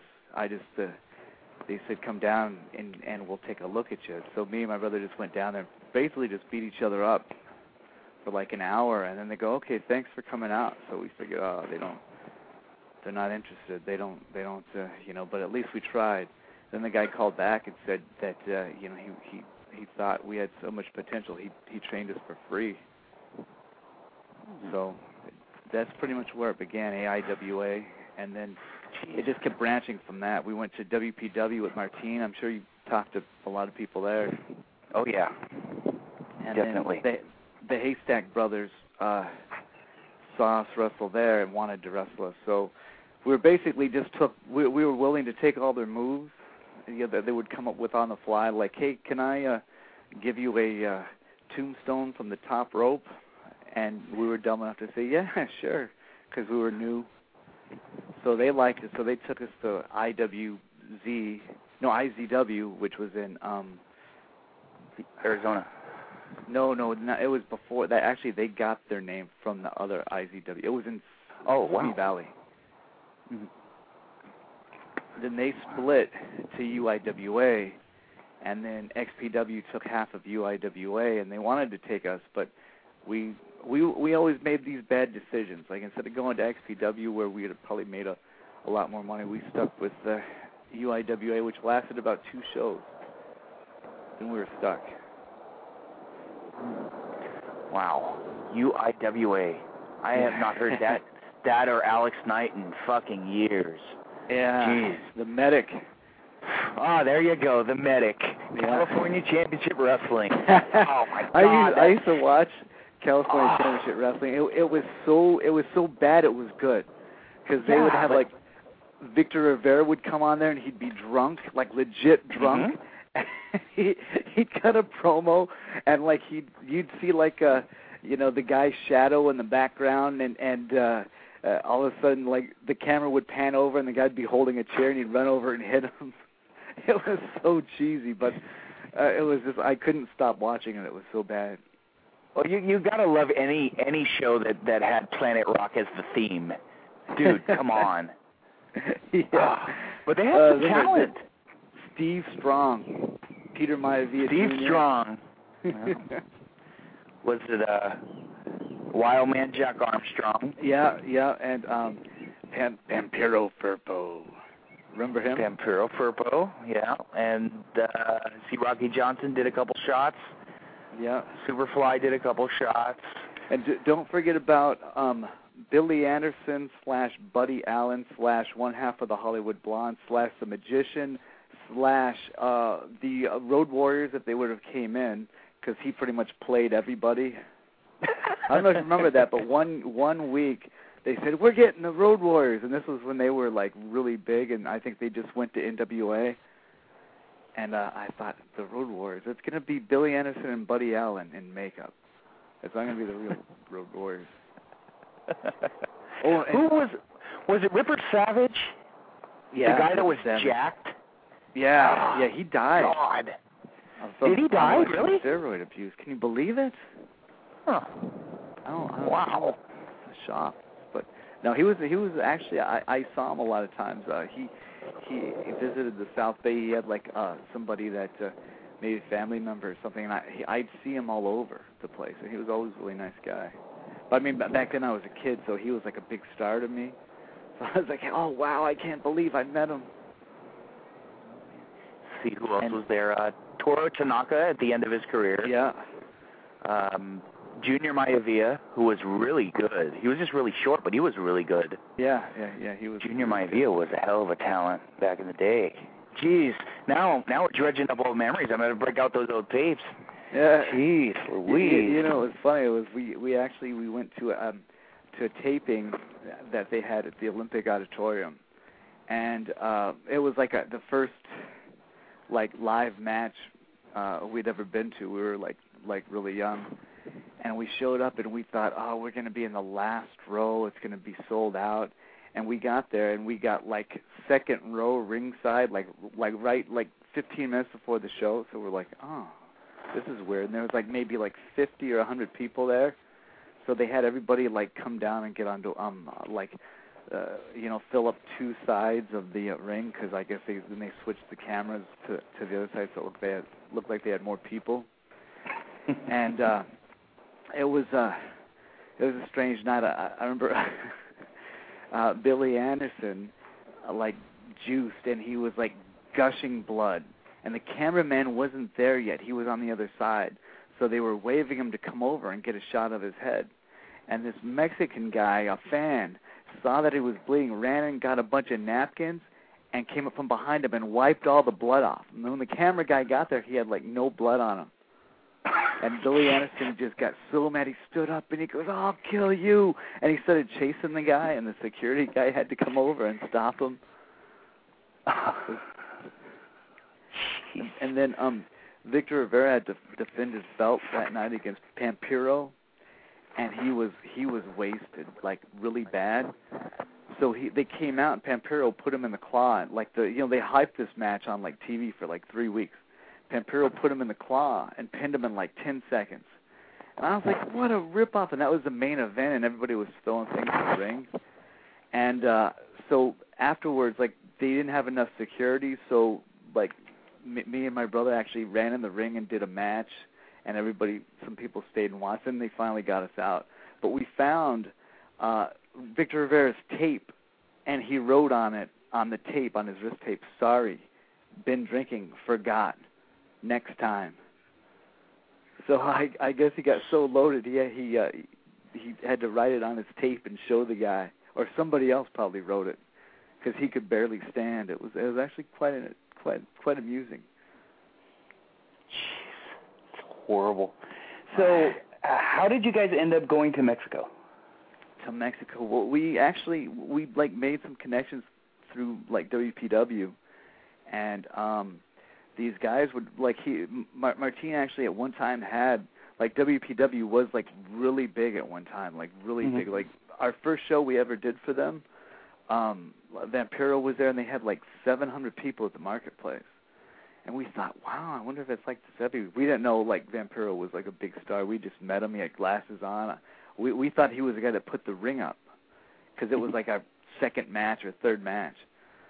So, but Martin would get these guys to come down from different places in Mexico, and then after they'd come down and see us for a while, they'd say, oh, I like you, I'd like to bring you guys out. So they brought us to Mexicali, and we did such a good job as Rudos there. We actually we had to get escorted back to the border because people were waiting outside with broken bottles, like the fans. They wouldn't leave. It was actually pretty scary, but kind of like, a good feeling at the same time. Cause were you guys as the Ballards, or were you Rojo Locos? No, we were Rojo Locos. No, okay. Well, minus the masks, though. Wow. But it was so Martin got you guys down there. Are there any matches that took place, south of the border that have stuck into your head, and do you have them on tape? I don't have any of them on tape, but we did wrestle. See, I wish my brother, he's always better at remembering the names. And it was like an Angel Menzaharo, or it was like some AAA guys that Mexicali was using. And it was like their big stars. And then there was like Balo de Plata, I think, and one other guy. And they didn't think like we were actually the main event. And they never heard of us, and they thought, oh, these guys can't wrestle, we're not going to do much. But then when we started working things out, like we learned to speak Spanish, so we could call the moves in Spanish, because that's what like the first 2 years or 3 years, all we did was lucha libre. So once we started talking to them, they were like, oh, these guys are all right. So we just went out and we gave it our all. It was like 105 in a dry heat outside with the wind blowing, and it's all like dirt roads, so it was really dirty and dusty. But I remember it was one of those matches where we just it was nonstop action, and those guys bled for us, and I was like, I've never seen anybody bleed that much in my life. But nobody's got it on tape, unfortunately. But that one was good because actually fans ran in the ring, and we had to literally me and my brother had to stand back to back, and just whenever people would get in the ring, they would even help us. Like even the faces there, they would like when someone ran the ring, they would try to tackle us. But it was getting so bad that we ended up having to go home early because the fans were just getting too crazy. And then one of them had the brilliant idea that we should rip their mask off for the finish, and that after that it was all over. Oh, jeez. We had that kid. That's heat. That's heat. That's heat. That's something you really don't get anymore. I know. and that's one thing. Like a lot of times, I think there's really good tag teams out there, but it's like especially when we were PWG, it's like there's that style that they have, but there's really no one's really hated. So when we would when we would go there, we would still do the old school way of actually trying to draw heat, and it kind of hurt us in a way because they want us. I mean, we're trying to follow people that have been getting dropped on their head 5 or 6 times, and we're actually trying to have a match that tells a story. But the fans got accustomed to seeing the stiff shots, and we could throw stiff shots if we want, but it's they got accustomed to that. So it's we've never really been over on the internet, so that kind of harmed us as far as getting into or staying with PWG and maybe going to Ring of Honor and that sort of thing. Well, as far as I'm concerned, PWG is the exception to the rule. I honestly don't count what they do. I mean, it's completely different, and it's not my thing. I prefer a good old-fashioned 30-minute tag team match. Midnight Express and the Rock and Roll Express. Yeah, we pretty much base a lot of our stuff. We don't copy them, but we base a lot of our thinking on the Midnight Express. Well, there's not a better team to look up to. Right. Now, what was your favorite combination, Bobby and Stan or Bobby and Dennis? I'm going to have to go with Bobby and Dennis. I thought Bobby and Stan, I thought they had better moves, but when I was younger, Bobby and Stan were, but as I got older and into the business, Bobby and Dennis, because they were like heat magnets. They once they put the heat on, it was that's when you're wow, it's you actually, even if you didn't like the guy they were wrestling, you actually got behind him, and you're wow, I hope this guy, I hope they get back at him. Mm-hmm. Well, yeah. See, the Bobby and Stan were more flashy, and they were better as far as doing the quote unquote moves. But Dennis and Bobby had just the heat. They had that knack to get the fans to want to kill them, and plus they drew money. They drew fucking money. But what about those old the Skywalker days when those guys would? Well, I know Bobby would have to take that bump off the scaffold when they went on tour. Mm-hmm. Pretty much every night. Did you get a chance to see the skyscraper match at the Forum? Yes. Actually, I was there. There you go. I saw the one up here. The one up here in Northern California. I saw the one up here. That was insane. Yeah. Just nuts. Once that music hit, dum dum dum dum dum dum dum dum dum dum dum dum. It's yeah. And they would strut. They would they would have that strut. Would be going along with the music. Yeah. You mentioned the theme. Now the theme's used by another one of my favorite independent tag teams, the Backseat Boys. The Backseat Boys. We've had some history with those guys. You had a match on the East Coast for CZW, and you had one out here in the West Coast, I think, for Epic. Yeah. Okay. What Any stories about those matches? And then I'll give you my opinions after. Actually, like the first match, we were wrestling him when we wrestled him the CZW. We were actually wrestling for Nova's brother, Donnie B. He had a league called Phoenix Championship Wrestling, which was pretty big. It was growing, and they had like a TV. In New Jersey, they had TV out there. So they were building because there used to be this website called Woo Wrestling. I don't know if you remember that. Yep. Oh yes. And they had who is the best tag team, and our name got thrown in the hat with the Backseat Boys and like several other teams, and it was just a landslide. I mean, it's like it was us and them like neck and neck. Like the bars went all the way to the end, and all the other teams had like tiny little bars, and it was like they'd be ahead by like 30 votes, and then all of a sudden the next day I check it, we'd be ahead by 15. It was like back and forth. And then before they announced the winner, the website actually crashed and shut down. So there was really nobody knew who actually really legit won. I think we did, but they'll probably think they did. So the Donnie B wanted to use that to his advantage. So we were sending him interviews every week. We'd tape an interview like at her house, and we'd send it to them, and they'd put it on their TV show, and they were hyping this match for a long time. Well, then we ended up talking to Danzig at Zandig at CZW, and he said, "Yeah, I want to bring you guys out. I want to put you up against these other brothers, or they were called like Midnight something, but it was the Briscoes. Do you remember what name? The Midnight Outlaws. Yeah. And Outlaws, he said that they had to do that because one of them was underage.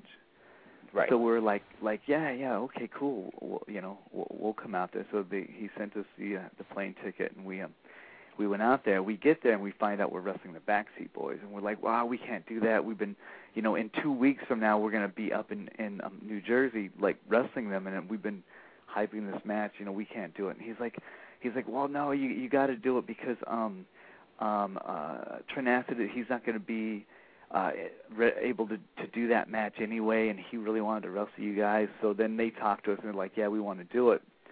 And what really happened was, I guess, like Nova had taken the moves that the Backseat Boys did and was using them down in L.A. and UPW when he was teaming with Frankie. And I don't think Frankie knew. He didn't have a clue that he was doing that. And we sent them a tape that had all their moves on it, and they saw that their moves were being used by Nova, so they wanted to get back at Nova because they were mad. So that's why they had this thing with CZW. So, needless to say, the match was great. But in the very first minute of the match, Trinacid did a crossbody off the top, and I caught him, and my bottom teeth went through my lip, kind of like the Mick Foley thing.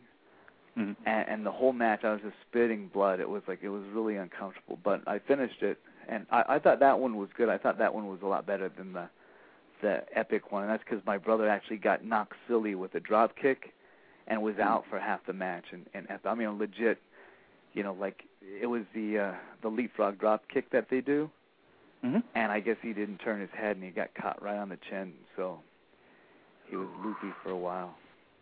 But yeah, needless to say, there was a big war between like once we got home, I had like 9 messages from Nova and Donnie B screaming at me, going, "How could you do this to us? Why did you do this? We've been setting this up for months, and you went and blew it. I don't even know if I'm going to bring you guys out now." But they ended up doing it. But they called up Zandig and screamed at him and said, "The Balor's are never going to wrestle for you guys again." So that was another one where we chose Phoenix Championship Wrestling, and 2 or 3 shows later they closed down, and CZW's still going because CZW wanted to use us. They wanted us to be at every show, but once again we made a bad decision. But I had fun, and for the record, I did have fun in Phoenix Championship Wrestling. It was very, very enjoyable there. If you're listening, well, yeah, I'm kind of surprised that Phoenix died. They were something different, and their TV was different. I'm kind of surprised. Yeah, that was pretty funny. We did one skit. We were in Atlantic City, and they just brought their cameras and they just let us go, and we had this whole thing that was just on the fly, and it took up like 2 or 3 of their shows, where it was just us in Atlantic City. Like, you know, it was pretty funny. Okay. Well, we're going to start talking about stuff up here in Northern California. How did you guys get hooked up with Kirk White, Big Time Wrestling? Kirk White, that's another funny story. This was one decision that we made that actually has been a good decision. Where, and sometimes I go on these long tangents, so if I do, just stop me. But sure. We were with APW for a long time, and I mean, they would say that, you know, Kirk White, you know, they didn't have anything good to say about him really, so we believed him, thinking, oh, this guy Kirk White is a bad guy. And then there's this whole thing with APW that happened with me and Melissa, and that's a whole show in itself right there, where they started not using us anymore because they were just using her, and you know, there's a lot behind it. But so we were like, I can't believe they're doing this to us. So we went and called Kirk White and said, hey, do you want to book us? We'll come up there. And he did, and he really took care of us. I mean, he put us up in the Marriott and paid us really well, and the fans really took onto us as heels. So he asked us to keep coming back, and you know, we've been steady with him. We haven't missed a show for him since that day. Kirk is an anomaly. Yeah. An honest promoter. And, yeah, you know, actually... I don't understand how Roland from APW could bury Kirk. Yeah. It should be the other way around. But we still get along with Roland. We're not going to bury. I have my own personal stuff with Roland, but we're not going to get into that. But Roland is having health issues, so if you're listening out there, brother, get well. So you've been doing your thing with Kirk, working with, you know, pretty much everybody on the roster. Dash Riprock, Jason Styles, Wildstorm, pretty much everybody. And whose idea was it for you two to split up as a team up here in Big Time?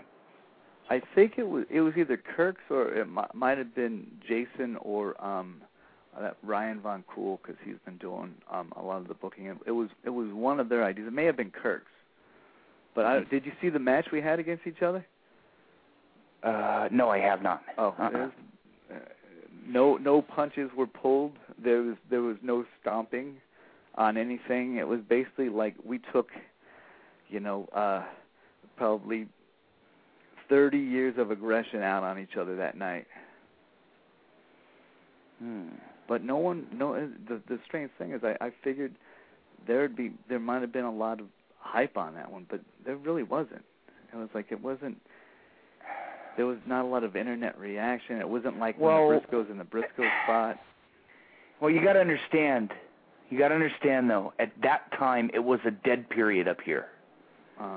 So I'm not going to say it was because of the work that you guys did. I'm saying timing, because at that time it was really dead up here. Unlike now, we're in a renaissance now. Back then, there just wasn't anything going. Right. Now there's upwards of 9 companies running. Yeah. There's actually Northern California. It's getting really big, like Fox City and was that Big League Wrestling? Big League up in Rohnert Park, yeah. Yeah. Have you been contacted to come in and work for Fog City? No, not yet. I was talking to Nikki, New York Nikki, and she was saying she was going to talk to them and tell them that if they wanted to use us. Well, Fog City, they're friends of mine, and they're also a sponsor of my show, and they are listening, so you can tell them yourself. Yeah, book us. Give me a call. There you go. You got my number. There you go. The powers that be at Fog City. If you need a Ballard phone number, hit me up. You know where to find me. And they're up like more like San Francisco area, right? They are San Francisco, yeah. Okay. Yeah. Because we try not to to piggyback too much. Like if we do a show for Kirk, unless he tells he wants us to, like, we usually don't piggyback, because a lot of times Kirk will really take care of us, and it's like we feel bad that it's like he'll do that, and then somebody else will get like us on his dime. Mm-hmm. So, but I mean, I don't think they actually even run the same weekend, do they? Fog City and BTW? Not that I know of, no. Well, because Kirk runs every other. Right, every other month. Yeah, and Fog City is taking a couple months off. So their next show is July 5th, and the show after that I think is August 27th, if I remember right. But it's August. So looks like they're going back to monthly. Who what kind of who do they have as far as tag teams out there? Tag teams. They have the Reno Scum. Okay. Which, if you haven't anybody heard of them or seen them, they've got the Freebird thing going on, and that's all I've got to say. They're really, really, really good heels. They really haven't gotten too big into tag teams. They're focusing more on the upper card. They're still growing. Right. So, they're still learning, and they're still putting their stuff together. From what I hear, though, through the grapevine, they're going to start up more of the tag team division. So I think there's the Suburban Commandos, I think, are out there, too. Yeah, they were. Who did they work last time? They got their asses handed to them by Olafa, the Samoan Tank. Oh. Big dude. Yeah, I haven't seen him. He's a very large gentleman. He's a big guy. He'll be on our show on the 3rd. So yeah, Olafa's a good guy. But yeah, they decided to Fog City decided to start with the upper card first, the main event stuff first, and then they're also doing more of the women, like Nikki, New York Knockout Nikki. She's the first lady of Fog City, so they're building the division around her. And from what I hear, they're going to start doing the tag team stuff. So you might want to throw your name in the hat. And all right. Plus Fog City runs a really tight ship, and I've never seen a show run as smooth as they have. And I'm not putting them over because they're my sponsor, my friends. That's a shoot. I mean that's the way it is. And well, yeah, that's what wrestling needs. I've been on shows where it's like they don't even have the lineup. It's like, so you don't even know who's wrestling when or what time you go out there. You're like, hey, when am I out? Because I don't even know who I'm wrestling yet. There's been some really bad ones. Well, it's independent wrestling, brother. It's hit and miss. But we are blessed up here. Where the companies, I mean, not everybody gets along, but the companies are ran properly, and what more can you ask? Shit, I mean, you're in SoCal, man. You've seen, the stuff that could happen down there. Let's get into some type ship down there in SoCal. Well, Jeff's a professional. I'm putting Jeff over. There you go. He does good. We enjoy working for him. He's a good guy. He's a good guy.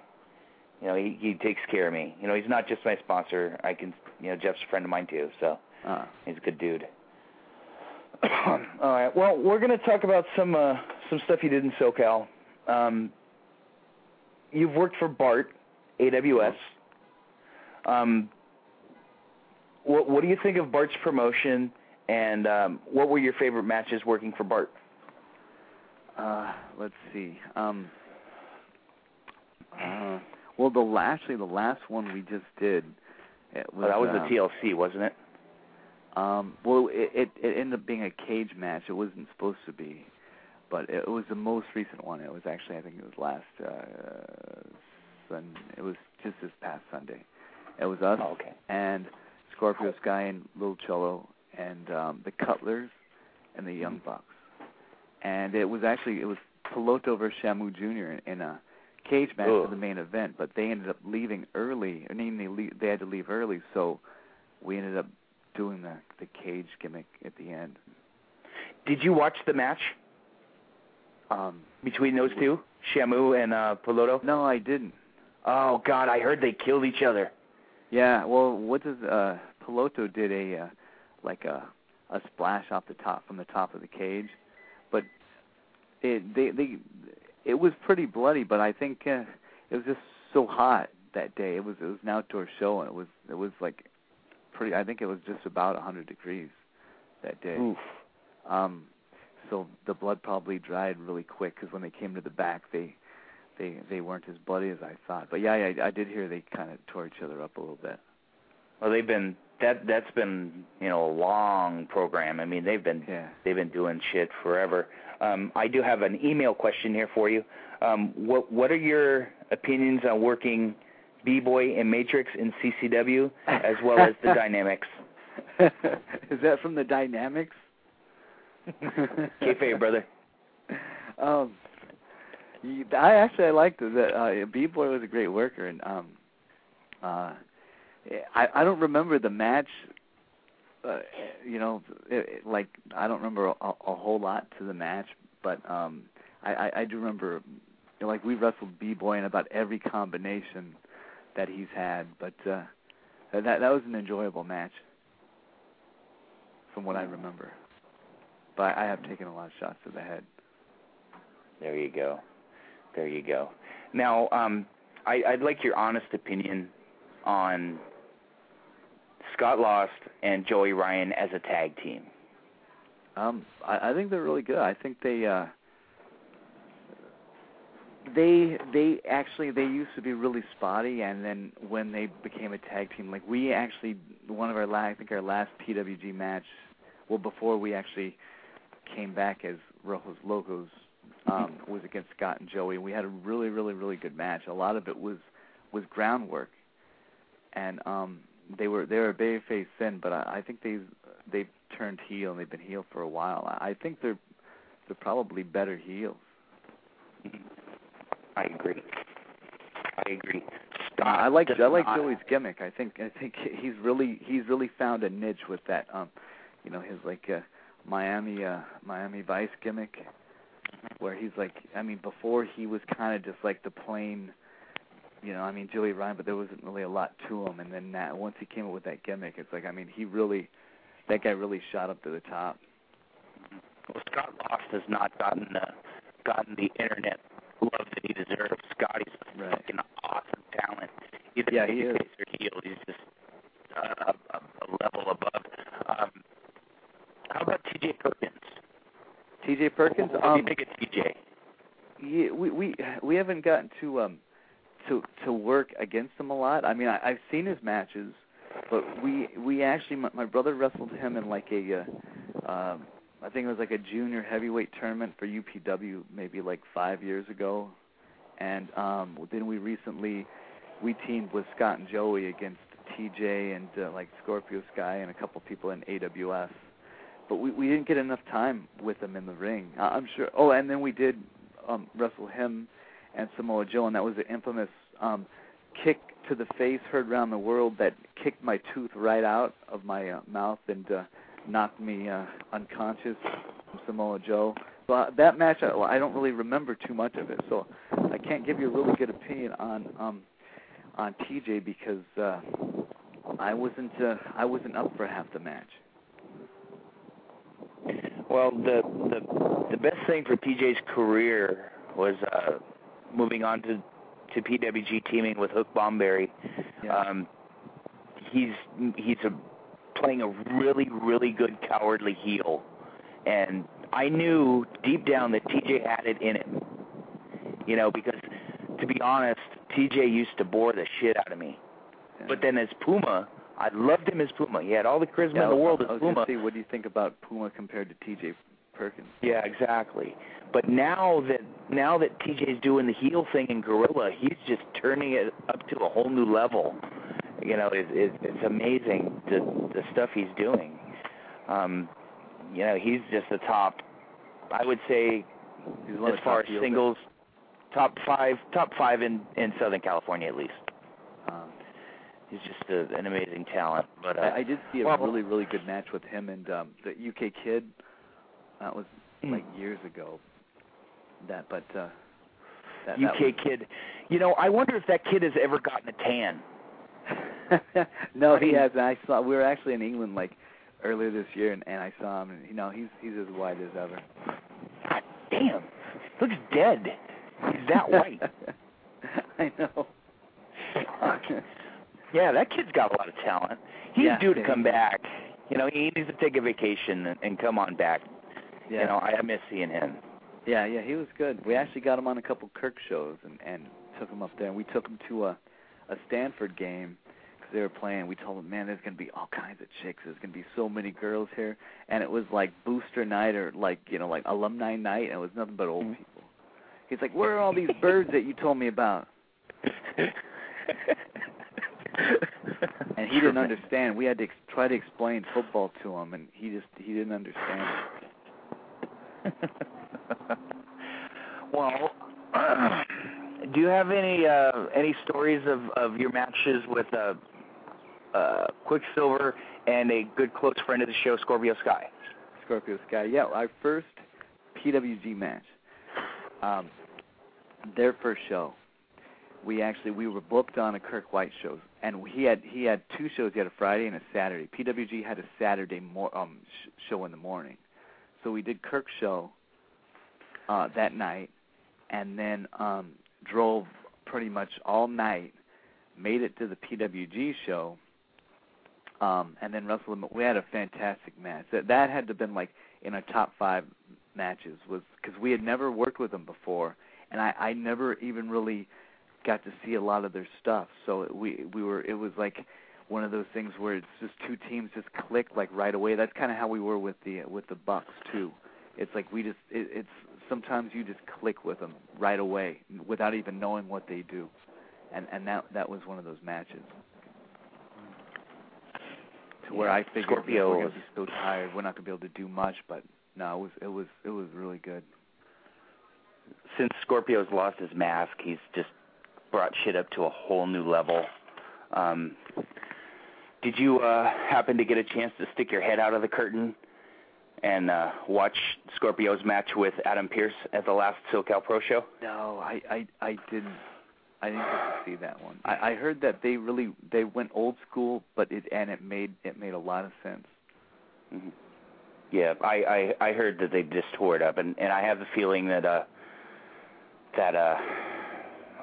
my show, we're going to put the screws to it. We're going to make that match of the year. And I'm not saying that because Jeff's a friend of mine, or Adam, or Scorp. I heard from many different people that they just tore it up, and we're gonna put the screws behind that match. Just hey Jeff, if you're listening, give me a copy of the last show, the DVD. You'll have to wait a couple weeks. Yeah. And I'm getting my copy first. Sorry. Oh. Yeah, but I'm closer than you are. Oh, good point. Yeah, that's a good point. Maybe he could, instead of giving you an envelope, he could put your pay inside a DVD case. That would be very nice. Hear that, Jeff? I know you're listening, brother. I'm waiting for this text message to come. Jeff, if you're listening, remember Ballard's first, man. We're your champs. You got to take care of your champs. There you go. Well, let's talk about Raisha Saeed of TNA. What are your thoughts on Melissa?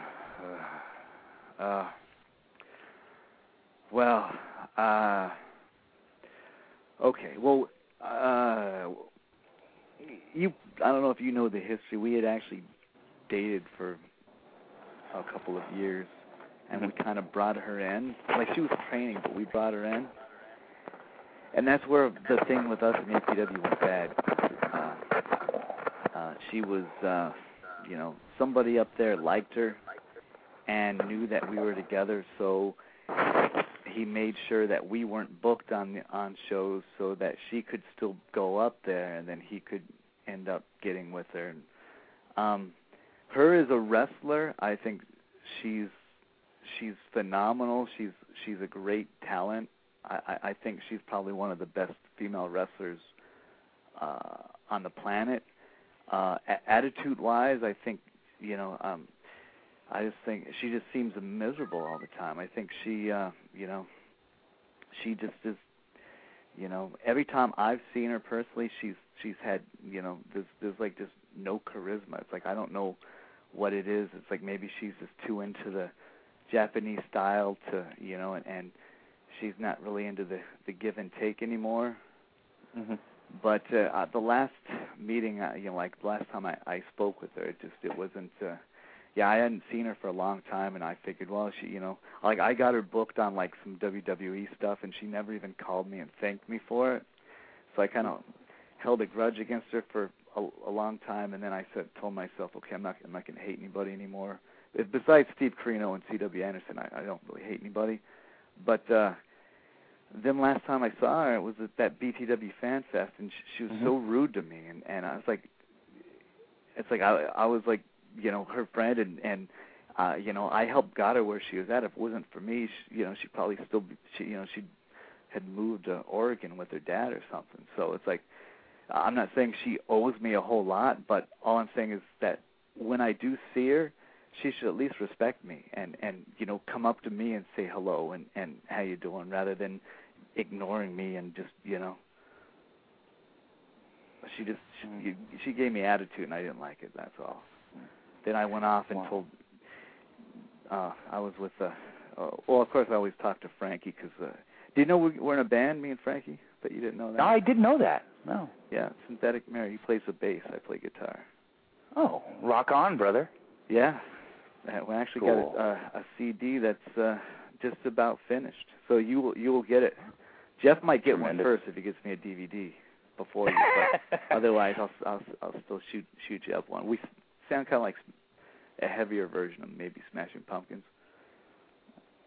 Well, I'm going to read this text message that I just got from Jeff. It says, Ballard over KZ. Sorry, veterans first. Yes. Very old. Yeah, so you know what it is my, on the board in the back, it said Ballard, and then my name was circled, so that meant, I was going over on you. Going over. Well, you know what, though? I don't have a problem with putting anybody over, so. All right. Yeah, you know what? Me neither. Yeah, I've put some people over that I just, never thought I would in my life, but. There you go. Well, we're going to get into some of your international stuff. Right. See, I saw the 0-1 match with you guys and the SAT. Uh-huh. And what do you think of the SAT? I mean, they've gotten a bad rap for being spot monkeys and all this and that, but I like them. I enjoy their work. What do you think they're of the most innovative team that people have stolen so many other moves. Mm-hmm. It's like I've never seen anybody more innovative than those guys. I mean, they're always coming up with stuff. Yeah, are they still wrestling now? It's like I haven't spoken. Oh, yeah. We're actually good friends for a while, like us and them and Red, and we really got close in Japan because it was their first time, it was our first time, so it was like it was one of those where it was like us and AJ Styles and Alcatraz were kind of like the end, and low key we're all kind of stuck together while everybody else kind of did their own thing. Yeah, they I don't get enough credit. But, I don't think the Corino and those guys weren't too thrilled about it, but I liked it. Yeah, it was good stuff. They a few months ago they were in Dragon Gate, which I think that they're a perfect fit for Dragon Gate. That style. Yeah. Have you guys gotten any feelers from Dragon Gate at all? No, we haven't. But we're hoping the Young Bucks put in a good word for us, because I guess they are doing a show here in L.A. September. Yeah, and so I know the Bucks are going back in 3 weeks. So they said that that the way that when we wrestle the Bucks, the matches we have are just as good, and it's the same exact style as what they're doing there. So they don't see how we couldn't be a good fit in there, and that's where, like, if we were to do a Japanese Fett, I mean that's the one that would be more tailor made for us, rather than like, there's no more 01, but rather than where they want to see like really hard hitting action. It's like, I mean, we're more like kind of like the late like maybe like 99 2000 era of like WWE, when the tag teams were I mean, they were spotty, but they made sense. And that's where I think we fit right in. Yeah, I have to agree with you. And obviously the powers that be in Dragon Gate have seen your footage, because I'm pretty sure that the DVDs that the Young Bucks sent over had at least one match with you guys. Oh, so, yeah, for sure. So but now, I think you guys would be a good fit for. Sure, try me. A question here. What do you think? Because I'm tempted. I'm really tempted to go back to the old hockey gimmick we used to have. Now I'm thinking, what do you think is a better fit for us? And if there's any fans out there who are listening, I'd like your opinion too, because it's like I'm really stuck in the middle. I mean, I worked really hard, naturally, not like a lot of other people, but naturally to get my body the way it is, and my brother, well, he's halfway there right now. but it's like, I just thought because we'd played hockey all our life, it was kind of like an homage to that, and we brought it into wrestling. And then now we're more going off of the name that we created, where it's the Ballard Brothers, and we do our stuff. But I'm just wondering, like, what you think is a better fit for us. Oh, I loved the Slapshot gimmick. I loved it. Oh, I loved it. Oh, especially his heels with those sticks. Yeah. Good stuff. Hear that, Jeff? We want to book the Slapshot Ballards instead of the Canadian biker short guys. Yeah. Yeah, you guys definitely need to go back to that. Yeah, a lot of workers say I should go back to the hockey thing. Actually, what I'm thinking of doing, what I think would be over, and it might work for TNA. I want to figure out, how they have those like Heelys they're like the shoes with the wheels on them. Yes. I'm wondering if there's any way we could get, because I remember when the Goon used to come out, they used to make him wear those things. I don't know how he didn't turn or break an ankle with those things. But I wanted to get to something to where it's like when they whipped us off the rope, we could skate off the rope. That would rule. It would. That would be pretty cool. So I'm like, yeah. I contacted the Healy company, and they haven't gotten back with me. So I'm like, I'm trying to figure out how I could do it without ruining the canvas. It's like it's a big, even if it was just like for the entrance to come out with the skates and then take the wheels off and then do the regular match, which would still be pretty awesome. Now, we were discussing the Maximos in Dragon Gate. The show was called Dragon Gate Infinity 78 Wrestle Jam 3rd Season Special, January 16th, 08, and they were working new TNA stars, Naruki Doi and Masato Yoshino. Oh. So, yeah, that was really good stuff.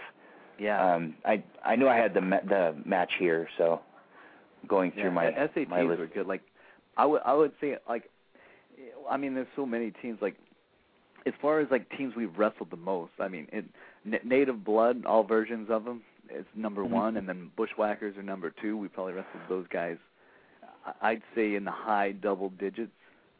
And then like, as far as like just great chemistry goes, like the Young Bucks, the SATs, the Backseat Boys, and now like the Cutler Brothers as well, and NES. It's just like that's a great. It's just one of those things where we'll never have a bad match. It's almost like when we wrestle with Frankie, like we never had a bad match. It could be him and any partner. It's like those are like the some of the teams that just, no matter how we feel, how hurt we are, it's like, we know we're going to tear the house down wrestling any of those guys. I would love to wrestle the Briscoes. We've never wrestled them, and I'd love to do that. So someone needs to set that up. Yes, the Briscoes I think would be one. I'm going through some DVDs that I have here, and there's a company out of Vegas called Adrenaline Unleashed Pro Wrestling. Uh-huh. I have their Surge TV episodes 1 and 2, and on the second episode, which aired July 11th, 2007, the main event are you guys against Frankie Kazarian and Randy Rocket. Oh, I remember that. What otherwise known as, I think, Johnny Goodtime. I might be wrong, but no, that's correct. What are your memories of working in that 6-sided ring in that parking lot? Actually, it was a big like skate festival show, and it was kind of like around like they had a big stage and bands playing, and we got a lot of heat. Like we actually went out and we cut like a great promo on the kids cutting their wrists and cutting themselves and why they hate their parents so much and why they're wearing black when it's 100 degrees, and they stuck around an hour and a half. They didn't go and see the band to see that match, and we delivered. We went into the crowd. I think Johnny Goodtime actually backdropped me over the guardrail, and I took the bump onto the cement. I don't know why, but I did it. And then people started throwing stuff at me, and then it was like the ring got littered, kind of like, well, not as bad as that chair gimmick that Terry Funk did, but it's like I don't know if that was on the DVD, but at the end we came back out and they just threw everything they could at us. But match-wise, it was really good. It was really hot that day, I remember, and we had already wrestled like I think twice, and but we were happy to do that one because it was with Frankie and Kevin, Johnny Goodtime, Randy Rocket. Yeah, the man of 1,000 gimmicks. Yeah, I don't like Rock and Randy Rocket. I thought that was I didn't think that didn't fit him at all. Dave Marquez and his bright ideas. Yeah. Well, I mentioned Dave. What's your relationship with Mr. Marquez and the NWA? Well, we've done some stuff for them, but it's basically now it's kind of like a just, hi, how you doing? Doing well? Okay, good. What do you got going? Oh, I got this. What do you got going? Oh, I got that. Okay, nice talking to you. That's kind of what it came down to. But we were never really tight with Dave. We don't have anything against him, and I don't know if he's got anything against us. But, I mean, we were never close. We never spoke that often. Oh, okay. Well, no, I'm saying is in other words, are there chances, that you would be able to, work more NWA shots or anything? Yeah, I mean, we would do it if he would book. So, I mean, we right. That's him to matter getting booked. Vegas shows, but I don't think he sees us as like a fit for the NWA. NWA. Jeez. Yeah, I don't think he's. I mean, he doesn't think that we're like handsome enough for TV. We're probably not, but but we can work. So. Well, to be honest, I'm not going to put you over because you're on the show or you're one of my favorite tag teams ever. Oh, right. I think that you guys would be a good fit as NWA World Tag Team Champions. I would love that. I mean, to follow because you guys can work babyface, heel. You can work with anybody. You can do the lucha. You could do, pretty much anything. And you guys are that well-rounded. I think you guys would make good champions. I agree. I agree 100%. I kind of saw that, I mean, I'm not saying that because you're on the air. I'm that's a shoot. That's honest because I that's what makes Pierce such a great champion. He can work with anybody. Right. What are your feelings on Adam? Adam's great. We had in UPW when I was actually running the light shows. I had a little feud going with Adam. It really every time you're in the ring with them, it's like you learn something new. It's kind of like working with Daniels. Like anytime you're in with Daniels, I mean, it's basically you're getting a lesson in wrestling, and you're getting paid for it. so it's like Pierce is the same way. It's like, yeah, he does things the old-fashioned way, but he adds a new twist to them, and it's like I don't know how he does it, but it's like us and the Young Bucks could go out there right before him, and we could do like, you know, a million things. Not saying we're spotty, but I mean we'll tear the house down, and he'll go out there and do a quarter of what we did and get the same reaction, or even sometimes even more of a reaction from the crowd. So it's like, I mean, I you know, I admire that as a wrestler. To me, I always tell, like, when I teach our students, I always tell them, I was like, you know, any wrestler can have a good match with a good wrestler, but I mean, it's when you carry the match and when you get the crowd so heated and angry with you, or it doesn't matter who you're in there with. It's like the match is, you know, people will enjoy the match. I mean, that's what makes a good wrestler, not someone who could go in there with like a Daniels and you know, like have a good match with him. I mean, because anyone could do that. But when you go in there, like Adam Pearce can go in there with anybody. I mean, he could take someone who's just starting, like Ricky Mandel's very good, but he took that match, and that was one of those where it's like you did not know who was going to win that match. It reminded me of the old Ric Flair days, where it's like, is this going to be Ricky's first win? And it just like he made you believe, even the boys in the back, he made them believe that maybe Ricky was going to actually, you know, pull a fast one and get the title that night. Mm-hmm. I knew the result of the match. I knew how it was going to be booked. I knew everything when they put it together, when Jeff put it together. And still, when I got the DVD and I watched the match, I was still hooked. Yeah. Adam hooked me. And I can't, every single show when I'm plugging WrestleWarehouse.com, cheap plug, Jeff, I constantly put over every single show from this year, SoCal Pro. Just, I mean, not even the Ballard matches, not even the SoCal Crazy matches, not Chimera, just to see Adam. His work in San Diego has been phenomenal. Phenomenal. Yeah, I mean, he brings it. He doesn't come in and dial it in, you know. And that's I've never done that, and I a lot of times I see, you know, like indie veterans go, there's hardly anybody here tonight. You know, we're gonna do little or nothing, or we're gonna walk and talk. I've never been like that. To me, it's like if there's like, you know, 10 people out there. I mean, they paid like, you know, they paid good money to watch a wrestling show. I wanna give them, you know, every cent that they I mean, I want my match to be worth what they paid for alone. And it's like he I think has the same mentality where it's like, you know, a lot of times you see these people where they don't want to do anything, but to me it's like I believe more in the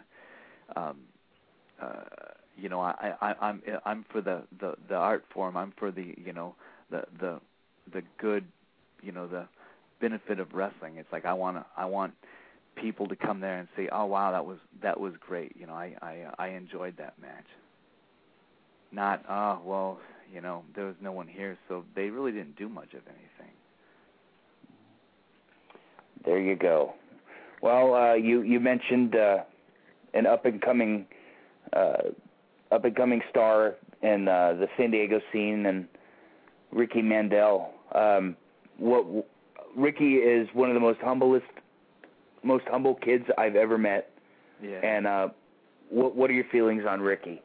Well, we trained Ricky. I don't know if you knew that or not. But yeah, I knew that.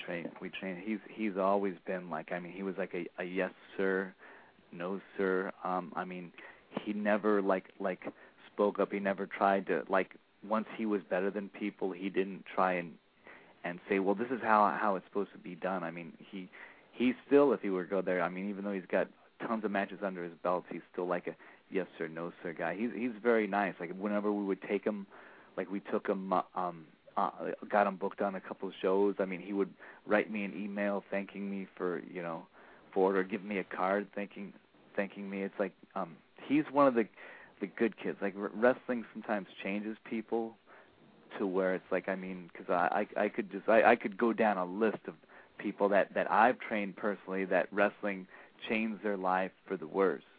But Ricky is still a humble, nice kid, and I don't think he'll ever change. Like, no matter how big he gets, I mean, if he makes it to TNA or WWE, he'll still be the same kid, you know, he was when he first came to class. Yeah, I can't say enough good things about Ricky, and you know, the sky's the limit for that kid. Yeah, you know, he's got a bright future. He's got all the talent in the world. He's got that old school, like he's almost got the old school '80s jobber look, but he's also got a bit of the, you know, kind of like the Edge type look, where he could also be like, you know, a star. He could go either way. But I mean, that's a good thing. Like you know, I loved '80s jobbers. Oh, they were the best, man. You know, most important guys on the card. Yeah, I remember poor Ken Jugan. Or what about the Mokies? Remember the Mokies? Oh, everybody and their mother wanted to work with them. Yeah, I saw one of them get hit with Nikita Koloff gave him that Russian sickle, and he did a backflip. First time I ever seen it. Did a legit backflip, and it was on that when they would play it would be like NWA and go da na na na na na na na na. Remember that it was on WTBS. And, and that would always be in the opening credits right there. I seen him actually take a backdrop and land on his stomach. Ooh. Yeah. Ooh. Yeah. Man. The Mokies were like, I mean, they were like the first, like, yeah, I mean, they were the first Hardy Boys. They were like, except they just didn't get to win. Yeah. One time they beat the Galaxians and they got into the Crockett Cup. God, that was good stuff. Yeah, that was great. Man, the good stuff. We're gonna get into your APW stuff. My personal favorite match was the Snot Brothers. It was from the Welcome Back show, which was headlined by Adam Pearce and Michael Modest, where you took on Boyce LeGrand and Robert Thompson. Oh, okay. Is that when we won the titles? Yeah, that was a tag match. Yeah, tag title match. That was good stuff. What do you think of Robert and Boyce? It's a shame that Boyce has disappeared. That kid had so much potential. Yeah, they had like I think it was like their 10-year reunion show, and us and Daniels and AJ did it. And we wrestled the West Side Players again. But you know what? The thing that made me mad is we never went over on those guys. And you'd figure at the 10-year, so many times that we did that, they could have at least put us over. Not them, but the company could have at least put us over once, but they didn't. But we wrestled. He came back and we did a match there, and he was good. He was just so gassed and tired. He could barely like move, and he collapsed in the back. But West Side Players, we learned a lot of from being married to those guys in APW. We learned a lot of about, like, you know, slowing it down and just, you know, putting real heat on you know, in there instead of just doing your moves. So they were actually like a really good, you know, like learning team that we learned off of. Yeah, Robert was brilliant. Still is. Yeah. Still is a brilliant worker. You know, he's just, you know, he had a shot to replace Mustafa in the Gangstas in ECW, but he chose not to go to Philly because he had his family here in San Jose, so he decided to stay here. He turned down that slot in ECW. Wow. For his family. That's did unbelievable. Did you ever see, well, you may have saw it, but it was done with Tom Howard, but there's a move where we were up on Tom Howard's partner. It was this guy Hank Hill. He was like a power lifter. He was like humongous. He got us up on each shoulder, and Tom Howard jumped off the top rope and gave us a blockbuster off of there. And it was on like the TLC special, and they would always show it because we both got dumped on our heads. But Robert Thompson was actually the one that he came up with that. They did it. Him and Boyce did it, but Boyce kind of landed on his head, so they never wanted to do it again.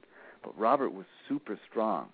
I mean, he actually took us and held us both on each shoulder and walked us to the center of the ring while Boyce did a springboard off the top and gave us both a blockbuster off of there.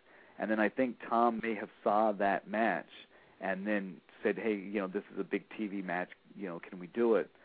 And I was like, well, I'm not the one to talk to on that one. So I mean, I'm pretty sure he took it from them, but I was really amazed. Well, that was Boyce's finish, was the springboard blockbuster. Right. As a single, and the tag move was just awesome. Yeah, but they added a twist one night where he did it to both of us at the same time, sitting on each shoulder of Robert Thompson. What show was that? Do you remember? It was. I have the tape, the VHS tape. I could probably send it to you. It was. It wasn't Lompoc. It was. Was it a house show or was it a Gym Wars? No, it was a house show. I just remember there being like a little ivy, like one side was kind of like an ivy, like it was an indoor show, but they had like a little ivy fence type thing there. You know what? It could have been. It could have been that Lompoc show. I know I have it. It's actually on our best of. It shows on the best of the Ballard Brothers, which isn't a very long tape. I don't know why. Well, I don't understand that. I got the Best of the Dynamics tape today, and I put it on. There was nothing on it. Horrible. That's just plain horrible. I like the Dynamics. I like them. I like you guys. If you're listening, I'm just ribbing you. So, what was your favorite APW tag match that you were in? I would say there was one. It was that one where the double blockbuster took place, where we wrestled West Side Players 2000, and we had Melissa with us. Oh wait, no, we didn't have her with us on this one. This was the first one she didn't make, and we just we put like a double heat on them, where we put heat on one, heat on. We probably went about 45 minutes, but it flowed so well. It reminded me of an old school like Midnight Express match where it was just like it was mostly, the match was just mostly heat, but it was a type where it's like he would make a false tag and the ref would legit not be looking, and then when the ref would go and push like Robert out, we'd pull back Boyce and just start beating him, and the crowd would just go nuts. Who was the referee? Was it Max Marquez? No, it wasn't. It was a blonde kid who was he wrestled a couple matches. I cannot remember his name. Can't remember his name, but yeah, okay, it wasn't the old man Max. Okay. Yeah, but then like APW, one thing they had like us and the West Side Players would always have great matches, and they would really like push the West Side Players, and then it's like we would have matches with the Snots that were good matches. But then the West Side Players would wrestle the Snots, and the match wouldn't be so good. So then we'd get back to wrestling the Snots. And then it was like we were trying to tell, like, the powers that be there, hey, why don't you, let us wrestle more. Like when Chris Daniels and somebody comes down, let us wrestle them. It's like, because we were like wrestling the Snots like every match. I had nothing against them, but it was just like we wanted to. To prove to them, hey, we could go with anybody. Mm-hmm. But they never really gave us that chance. Okay, let's see. What are your thoughts of Bryan Danielson? And have you ever been in the ring with him? Bryan Daniels?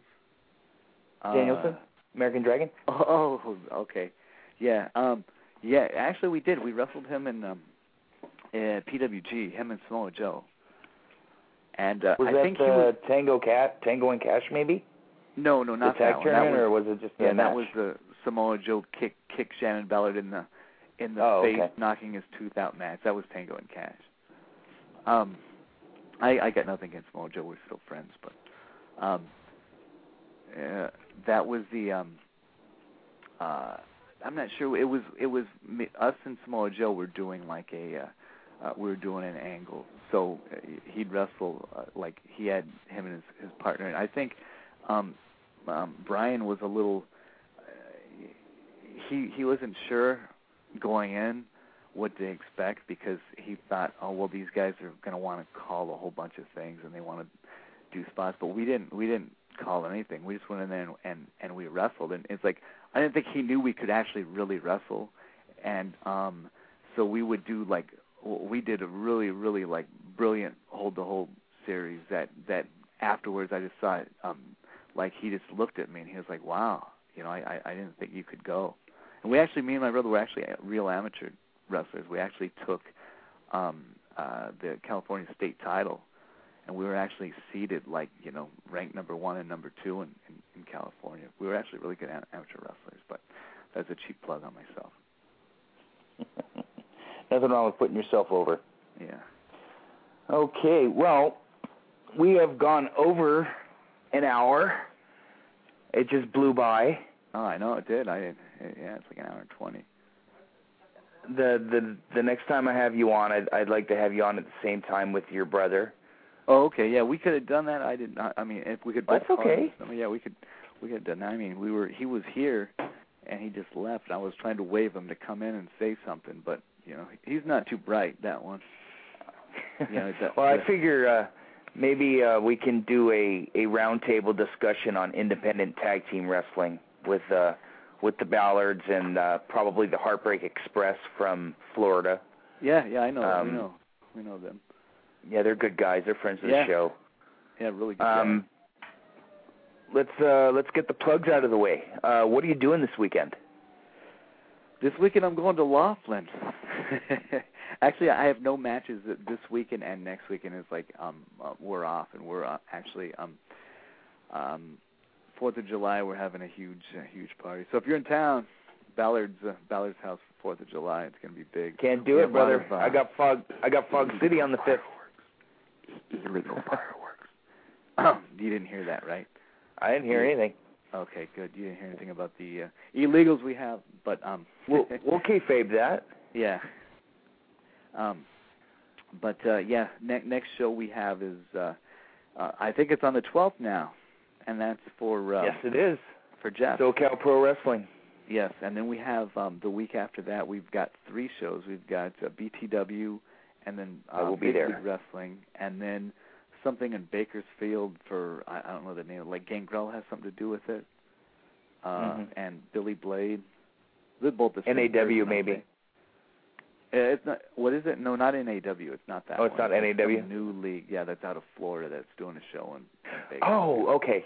I'm not going to say anything. Like Mary Carey or something like that. Yeah, I'm not talking about. Alrighty, brother. So, how could fans contact you or promoters that would like to book you? How can they contact you? You could either go to our MySpace page, which is our real one, which is Ballard Brothers. How do you find me? Just do a search for Ballard Brothers. Is that? Yeah, I guess normal? you can. Yeah. Or you could email me at Shann. That's SHANN 23. My hockey number for all you nostalgic fans at AOL. Yes, AOL.com. Tremendous. Yeah. All right, Shannon. It was my pleasure to have you on, brother. No, it was my pleasure. This was fun. I was a little nervous going in. If I don't talk to you before, I will see you on the 12th, or not the 12th, the 19th for Big Time. Oh, okay, great. But it was my I hope pleasure. I didn't bury anybody too much. If we would have went on don't worry about it. And C.W. Anderson, it would have been an hour-long Berry Fest. But we'll save that for another show. There you go.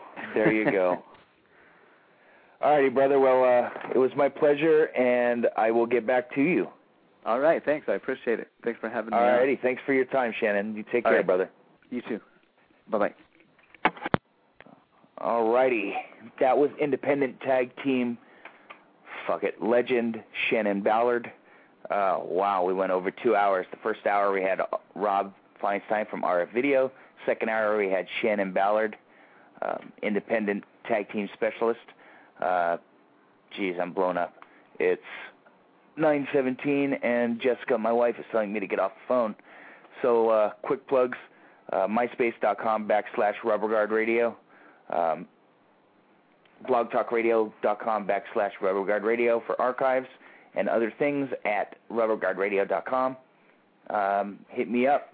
You can even email me, kidzombie2000@AOL.com. Quick plug for the sponsors, SoCalProWrestling.com, NewWaveProWrestling.com, FogCityWrestling.com, July 5th appearance San Francisco, and last but not least, WrestleWarehouse.com. And also a cheap plug, RFVideo.com, Figure4Online.com. That's it, guys. I'll talk to y'all next week. With Lucky Land Slots, you can get lucky just about anywhere. Dearly beloved, we are gathered here today to... Has anyone seen the bride and groom? Sorry, we're here. We were getting lucky in the limo and we lost track of time. No, Lucky Land Casino, with cash prizes that add up quicker than a guest registry. In that case, I pronounce you lucky. Play for free at LuckyLandSlots.com. Daily bonuses are waiting. No purchase necessary. Void where prohibited by law. 18+. Terms and conditions apply. See website for details.